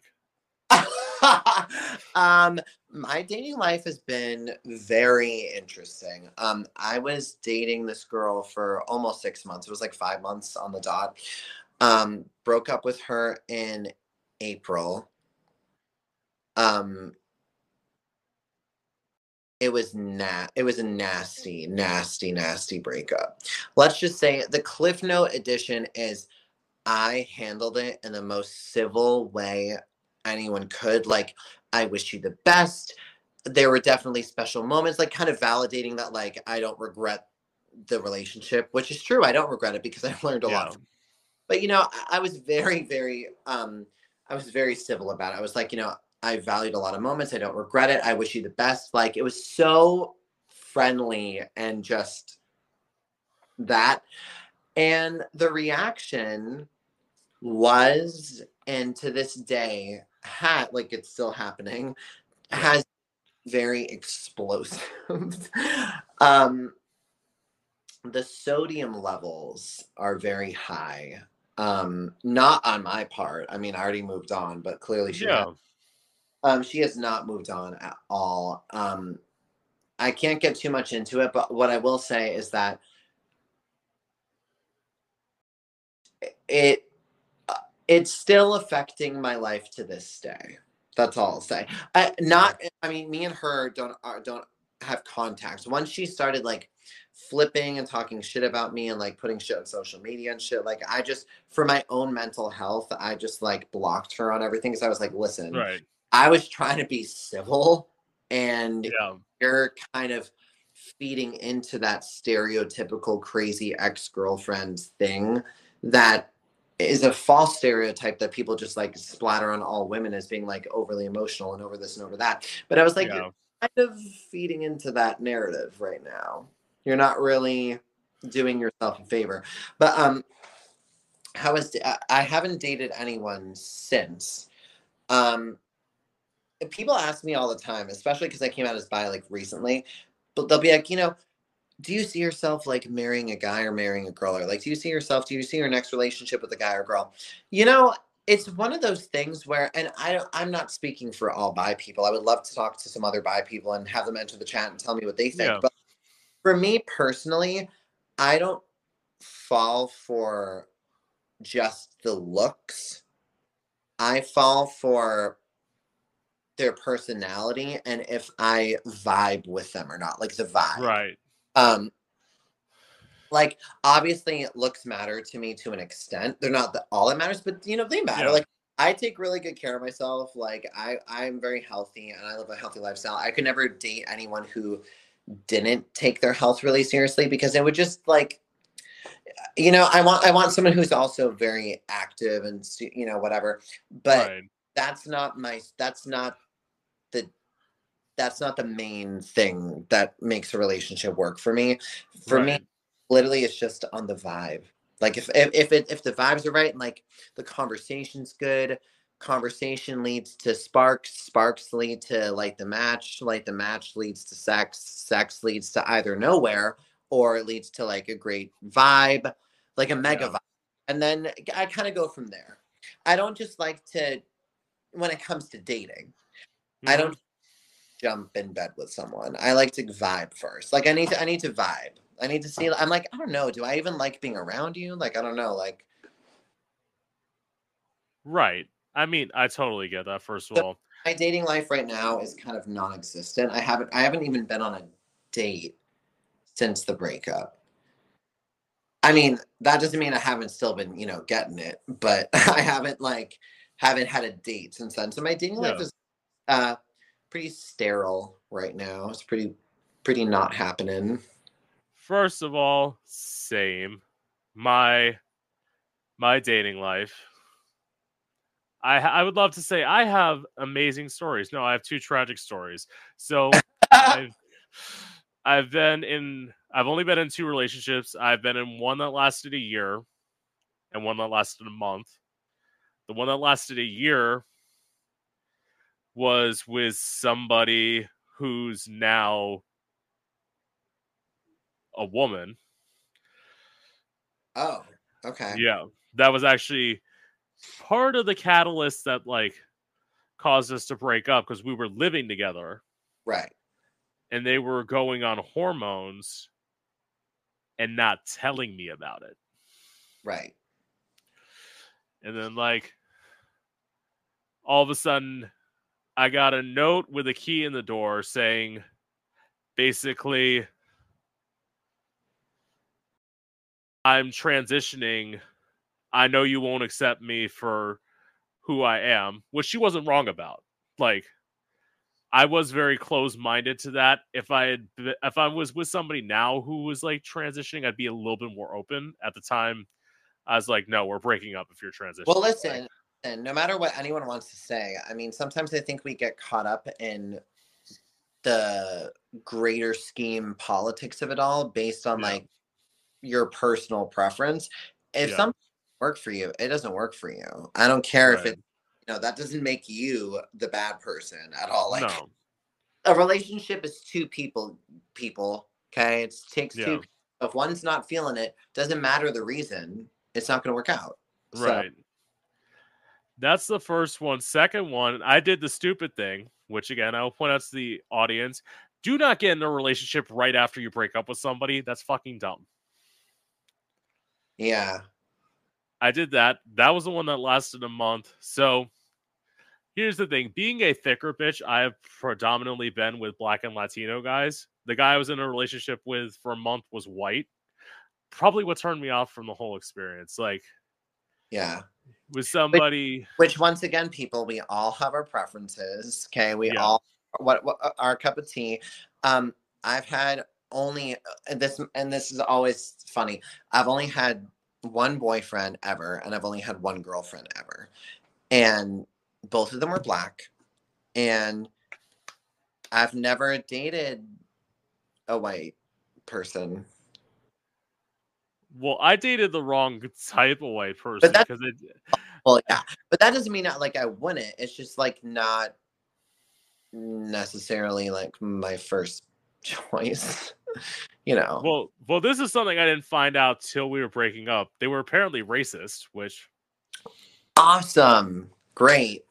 Because literally, as they were yelling, like they're literally, I'm not gonna say the word, but they said, "All you ever want is that N-word dick," and I'm like, motherfucker, we are in the hood.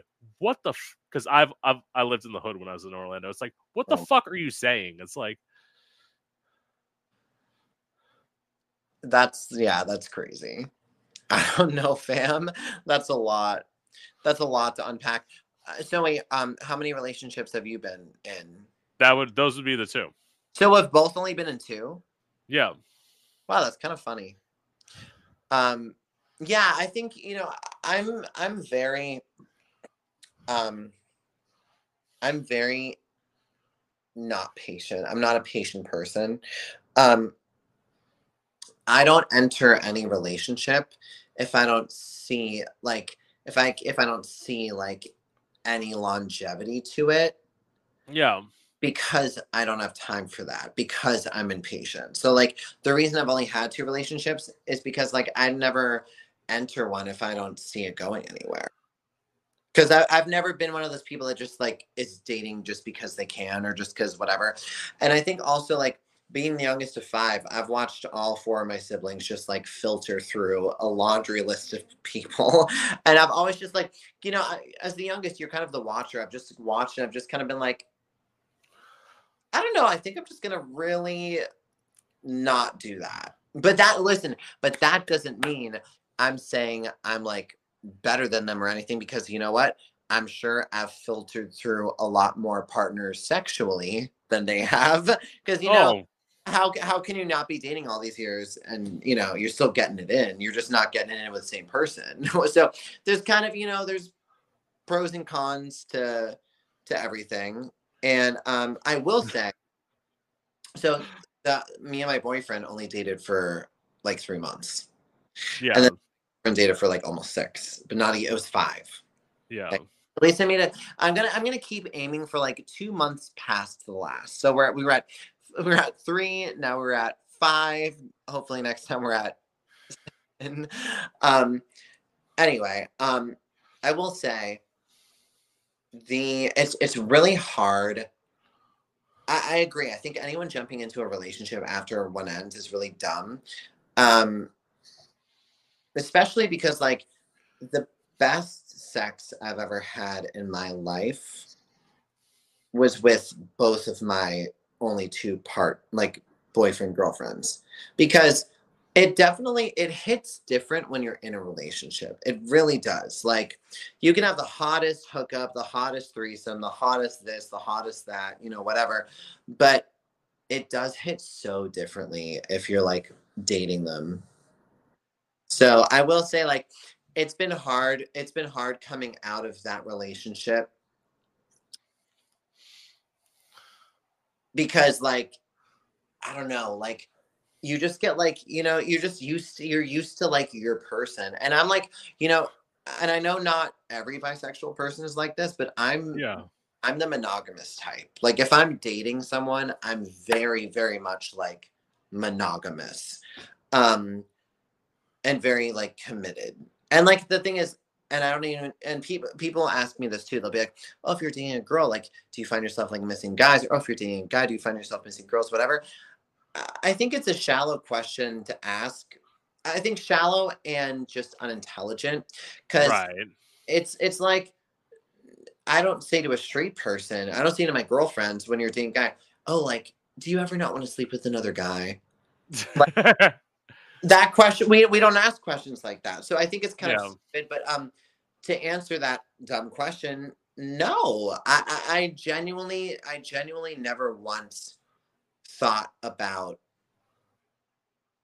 doing that, Well, see, because you know, when I'm committed, I'm committed. But then once I'm right. not, very much not. Yeah.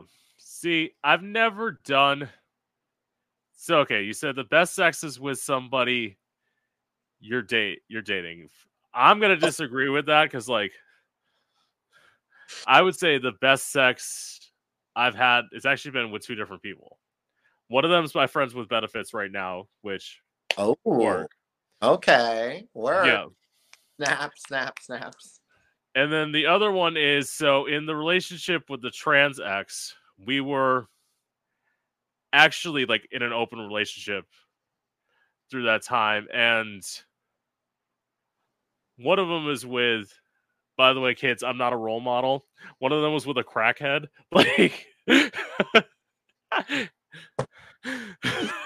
Oh my god. because they were the first person to like eat my ass. And I'm like, it's like when it was happening, it was like weird for 2 seconds. And all of a sudden, I'm like, oh, I like this.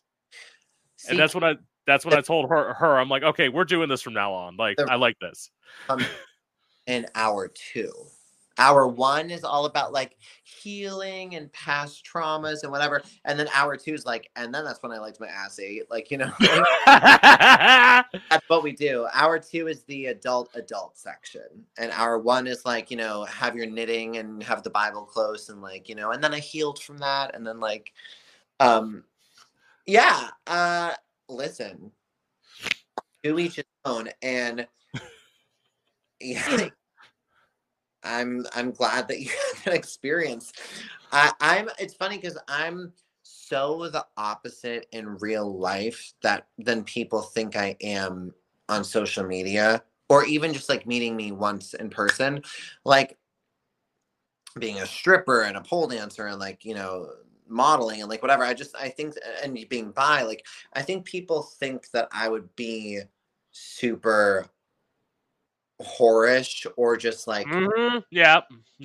yeah. And the thing is, like, I get it, like it's stereotyping, like we do it, we stereotype in our own community, like people stereotyping is not just a LGBTQ thing, we do it with everyone, you know. We see like a woman who's like trying to return something and we're like, oh, she's probably a Karen, meanwhile she probably absolutely isn't, we're just like, you know, going there.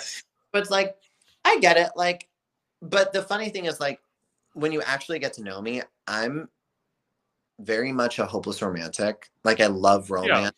I love like, I love the cheesy shit. You know, the shit that people are like, oh yeah, like you're so vanilla. I Guys, if like roses and like candlelight and like music playing and like slow non-pounding sex, if that's vanilla, then I'm vanilla spice. Okay? Because I love all of that shit. Um I don't know.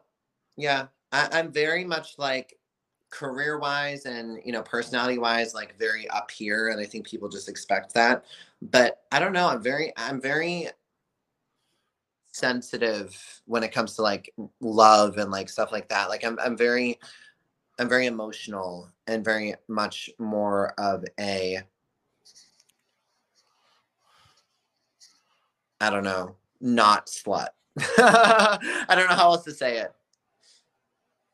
Which, okay. So, wait. Hold on. I'm doing the math here. Hold on. So, you said you lost your virginity at 18, right? Yeah, to a guy. Yeah. That would be the difference. The first time I started doing stuff, so like, I did not like blow a guy till I was like 21. Oh my God. I did not top till I was 22, and I did not bottom till I was 23. So, I'm making up for lost time. Yes. No time like the present, babe. No time like the present. But it's like now in some ways it's like it's weird to say this. It's like I kind of am monogamous because I'm only having sex with my friends with benefits, and that would turn into a relationship if we both didn't have different goals. Right. Yeah. Like they want to stay in Florida, I want to leave. Like I literally, it's funny you're saying that because I actually have a friends with benefits going on as well right now, and that actually would turn into something if we didn't have different goals also. So yeah, funny how that happens sometimes. Like sometimes it's just like, not in the cards, and it's as long as you both are chill with it and you're like, yeah, it is what it is. And it's, I don't know. I think also for me, like especially coming out of a relationship, of course, you don't a relationship necessarily right away, but also you don't want to be like just sleeping with everyone right away either. Yeah. So the friends with benefits has kind of been working out because like I still get off, but like in a controlled, trusting environment. Yeah. Mm-hmm. Yeah. Because like from being vulnerable with just like one person for like that long, not like guys, and whoever's like laughing like 5 months isn't that long. Listen, bitches, okay, listen right now. 5 months for me might as well have been 5 years, okay? Because like when you have not dated that your whole life that long, and then all of a sudden you date someone for 5 months, like that is it feels like a long time to someone who doesn't do that. Like it's if you know, and if you're out there like you're just crazy, well, you're right, I am a little crazy, but the pretty ones always are, honey, okay? The pretty ones are always crazy. Yes. Fucking that, okay? Well, it's also you want a normal, whatever, marry the fucking tech guy next door or whatever. Marry your cable guy. I don't know. It's also like in terms of like, as I say this, in terms of like, well, granted, 5 months with you was with the girl, so that weird. But it's like in terms of like queer people, if you're in a relationship for longer than I don't know, 2-3 months, like you've already like exceeded goals. You're like, okay, so the wedding. No, you're totally right. Yeah, relationships in the LGBTQ community are hilarious. I saw like the funniest meme the other day that was like, gay culture is like starting to date after like you just came inside the guy or whatever. And I was like, yeah, sounds about right. Yeah, like it's interesting. It's interesting. Because obviously I understand both sides. I mean, I get but yeah, like me and my boyfriend at the time, it started with just a hookup. It was a hookup. And then we were like, oh, whatever. And then it kind of goes there. It is kind of funny how that ends, how that goes like that versus with me and my ex-girlfriend, we started as friends and then that like platonic friends, then that turned that. See, I'll go with the transex. The transex again lasted a year, but I did not have sex with them for 3 months. So like Eek. That kind of, well, I mean, but it worked. We lasted a year. Yeah, so like 9 months. Yeah, so like versus the guy I was with a month, we had sex immediately. Yeah. And it ended. So like maybe there is something to waiting.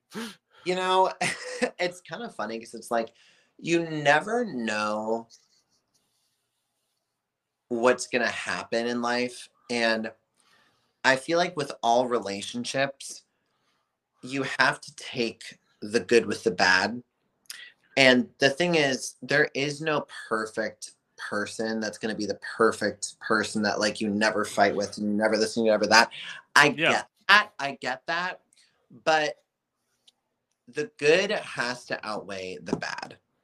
And for me, my personal opinion, the bad was outweighing the good for me with my ex-girlfriend. And the other thing is like when you break up with someone, just because you're the one who cut things off doesn't make it easier on you, like emotionally and like dealing with the fallout, especially when you handled it so amicably and civilly and then it still blew up. Cause then it's like shit, I should have just like been a savage and like fucking, raked you across the coals, I got the same result. Like I might as well have. See, the only way it feels like good to you is like, so I've had one other relationship that like, so those 2 times I got like broken up with. The one time I ended something with myself, I was never really like into the guy, but I had like low self-esteem. So I went with the first guy who like was seen interested in me. Again, problem children, don't do that. Yeah. But it's because like, as I say, through my body insecurities, it's like not being the norm and like being a bigger person, you have to deal with so much. You have to deal with like the bullshit of like giving yourself the completely unrealistic weight. So like I'm 6'3". In my mind, I thought you should weigh 150 pounds. I'm also 6'3". Yeah. Yeah. But there is no, well, then you know it. There's no fucking way that's like at all possible for like that to be healthy at all. Yeah. Yeah. Like, yeah. That's like impossible. I weigh 191.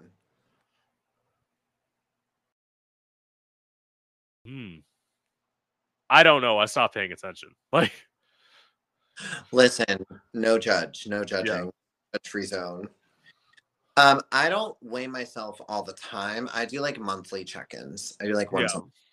Because I think it's good to, at least for me, I think it's good to just keep my like fitness progress, because that's how I like track, like, you know, track that. But are there any other questions you have for me before we close this bitch out? Because we're at the 2-hour mark and I'm like, shit, I still have to make dinner. I still got to shower. Sorry, girl. I like to talk. Girl, why are you apologizing? I've been partaking and initiating. I also like to talk. When you put 2 talkers together, an hour each, 2 hours. Yeah. Then where am I gonna go? Okay, I'll go with the last question then. So, what's the biggest misconception about you? Oh my God, that has to be one of the best questions I've ever been asked. Oh my God. The thing is, and you know what? I'm just going to say it's a blessing and a curse, because as Kris Jenner would say, all press is good press. I am definitely one of those people. And my mom is the same way. I feel like I get this from my mom. I always leave my mark, whether that's a good thing or bad thing. Like I always leave an impression on people, whether that's a good to them or bad to them. I'm kind of hard to forget. And anytime I see those quotes, that's like, if you have a lot of haters, you're doing something right. I sure as hell hope that's true, because I have a lot. I think the biggest misconception, I don't even have one answer. There's so many. Like there's so many. I don't know. For a long time, they probably still do. I don't know. Like I'll just start with my family. We'll start with family and then like society. Like not my immediate family, like not my siblings and mom. I mean, they did for years as well. Like, let's talk about that. They thought this for years. But like my cousins, aunts, extended family, they think I'm literally on drugs. like it's because they're all Catholic and like religious, and like there's like, oh, you know what I mean? Like you turn into like that cousin that's like the pole dancer cousin, and it's like they all think that I'm literally on crack.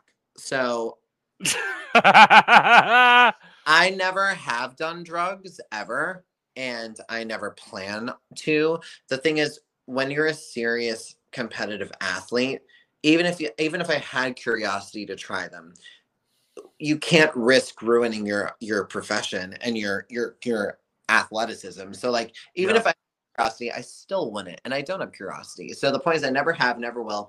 But it's hilarious because they all think that I am like, and the thing is, my mom corroborated this. She like told me, I like was talking to her about this a few years ago, and she was like, yeah, like my sister, like my aunt, she was like, she definitely thinks you like do stuff, and yeah, and I'm like, you know, in a Catholic household, forget pole dancer. If you're just fun, I guess you're on crack. So there's that. But no, now socially, what do I feel like people think of me? I think socially the biggest misconception is that I feel like I could either use the word a bitch or just self-absorbed. I don't know. Well, I feel like they both go hand in hand. I feel like Right. the same thing. I would say that's the biggest misconception because like any of my friends could corroborate. I'm very, very down to earth. I'm very I don't care what your job is. I don't care like what you do. I don't I think people think that I'm very that, and like I don't know, I really don't judge. I have friends who have made a lot of interesting decisions throughout the years, and like the thing is, if you are friends with someone, you're sure if they ask you like what's your opinion about XYZ, like should I have done this or should I do this, like yeah, if they ask for your opinion you can give it, but Yeah. I don't judge my friends, and like I I'm a lot harder on myself than I think people who follow me think I am. I think people who follow me think I just like have the perfect life, and you know, I think I'm the best and I just have it all together. You know, it's kind of to echo what I was saying earlier. Like my goal in life is to get better and to better myself each year. And that's what I try to do. Oh, lost you.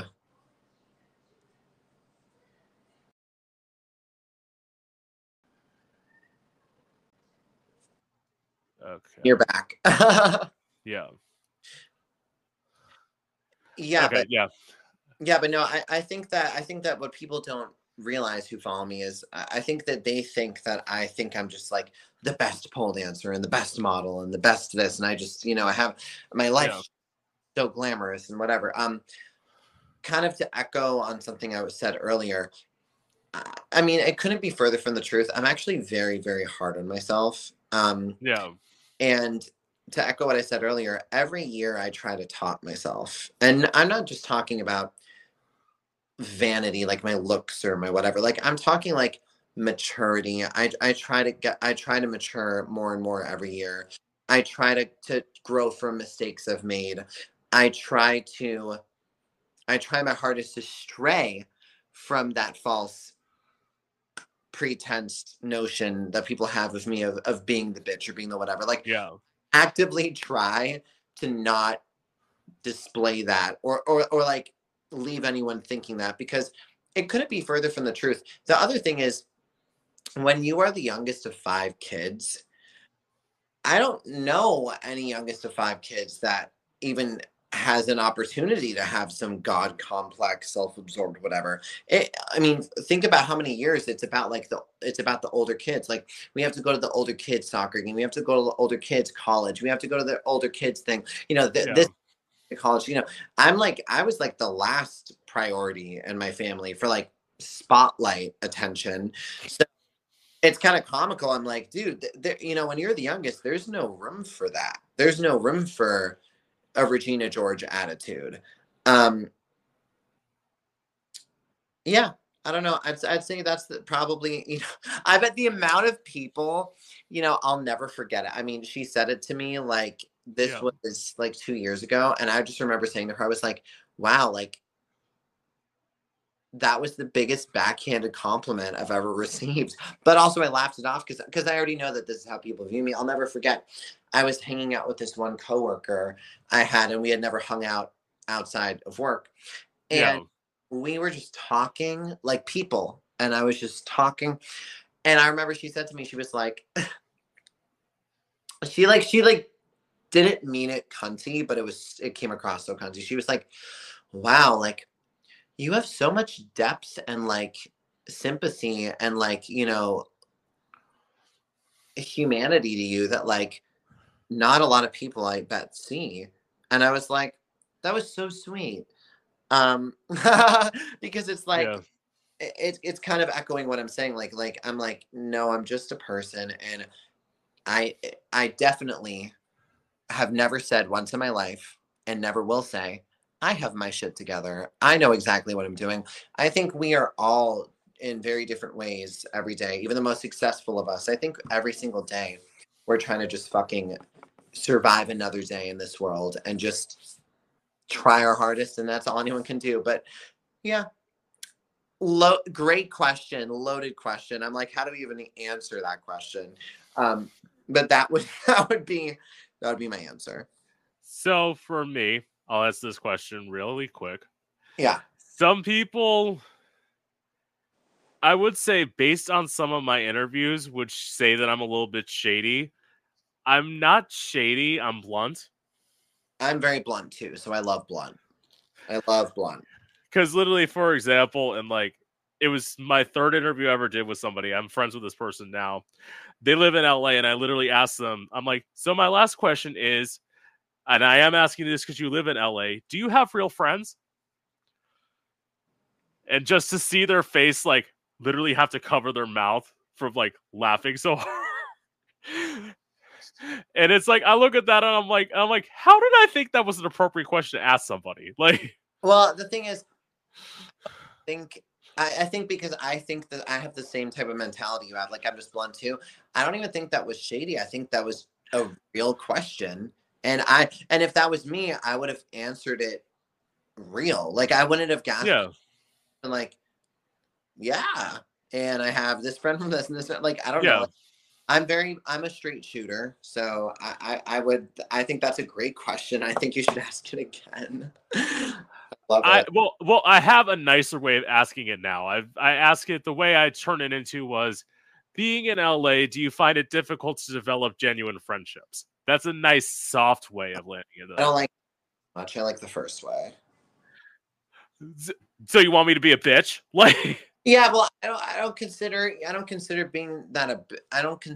that being a bitch. I think it's blunt. And once again, this is why a lot of people think I'm a bitch because I'm really. And if being blunt makes me a bitch, then I guess I'm a bitch, guys. well, but okay. You asked the wrong person that question. They exit out the interview. Yeah, That's the true. only thing I think of. So yeah, I guess when you're the interviewer, you have to be more peaceful. But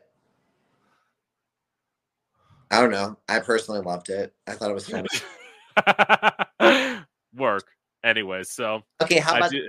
last question for you before we go is who is your favorite guest been and why?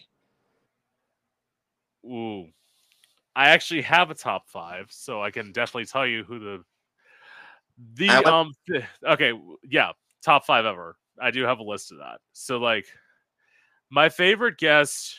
Well, okay. Here's a question: do you want to know who I've met or or like somebody I've interviewed that I know? just what was your favorite interview? With someone that you did not know, of course, like a new person. Okay, so Yeah, someone you know. um yeah. So that would be my in the number 2 position. Their name is DeMilo. They're a musician, painter, model, OnlyFans content creator. They were so chill. They were on the show For the Love of Dilfs. They were they were on the show one episode and they were portrayed as the asshole in the show. Great. When I met them, I'm like, that's so edited because like they're super chill and nice and like I listen to their interviews all the time. They're non-binary. That's why I'm saying that. Mhm. They it's literally one that I listen to at least twice a day, just because like, especially their second interview, they went into like some escorting stories that were like so funny, and I'm like, I love this. Oh, I'm But sure. I'm sure that's hilarious. Yeah, but like, now, this is what I have to say. I know we are gonna go. I'm gonna make this quick.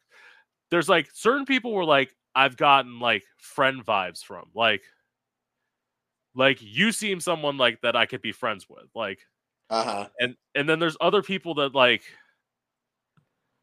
some of it feels like so forced, right? That I'm like,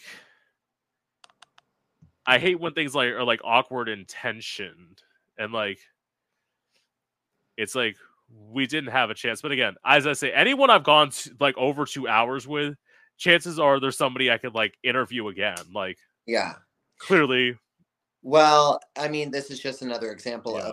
of your question about like, you know, like false impressions of people. I think that like, I think a lot of people would think that I would be very just like about everything, but I don't know. Maybe it's what we have in common. It's the trauma. It's trauma bonding. You're like, Totally. Story. I'm like, me too. Like, but that's how it should be. Like, that's why I hate. Now I told you a positive thing. I'll tell you one thing I can't stand. I can't stand people who think that they're above doing anything. Yeah. Like, anyone who's asked me for money, they haven't been on here because I don't pay guests because I want, especially like you've seen how I do this. I open up to people so much. I don't want to pay you to sit here and be fucking fake. Like, I would never not agree to do a podcast. I think they're so fun. I think they're fun and interactive. And once again, I'm a people person, and I'm always flattered. Anyone who asks me to do a podcast, I'm flattered. I'm like, I love that you think I'm interesting, and I'm interested in talking. So I love it. And I did offer you a time slot. See, this is the thing. I was stupid. I usually offer guests an hour and a half time slots. So that way, when I go into this territory like this, I'm kind of good. But I'm like, I don't know. I thought an hour would be enough time. Apparently not. Well, it probably would have been if it was just very interview-esque questions and that was it. But then once we started getting into like our personal shit, all bets. Which once again, I'm an open book, so like I don't care. I've actually thought my mom always jokes with me. She's like, "You should just write a book." I'm like, "Yeah, but like everyone writes books. Like that's not anything new." No, like literally, if anyone has like a story, doing podcasts is like a great thing because I'm on. Okay, so like, unlike some people who just like label episodes to like 6,000 of like their podcasts, I split mine up into seasons. So like, season 1 was all me by myself, sitting behind the microphone doing everything. Season 2, I started that way, and then I've like towards the beginning, I think I got like 8 episodes in, and I'm like, I'm tired of telling my stories. I need to go talk to somebody else. Yeah. So from then on, and like now I'm on season 3. I think it's great. Keep doing you. And thank you for asking me to be on. I had a great time, and I'm glad we got to know each other more. And yeah, this was great. Yeah, definitely. I loved having you on. As I said, I will hopefully find time to have you back on again. And this time I'll actually give you a 2-hour time slot because chances are we'll just run that way anyway. So like, absolutely. And with that being said, this is Gay Out the City. I'm your host, Prince Electro Diamond, and I hope you've enjoyed.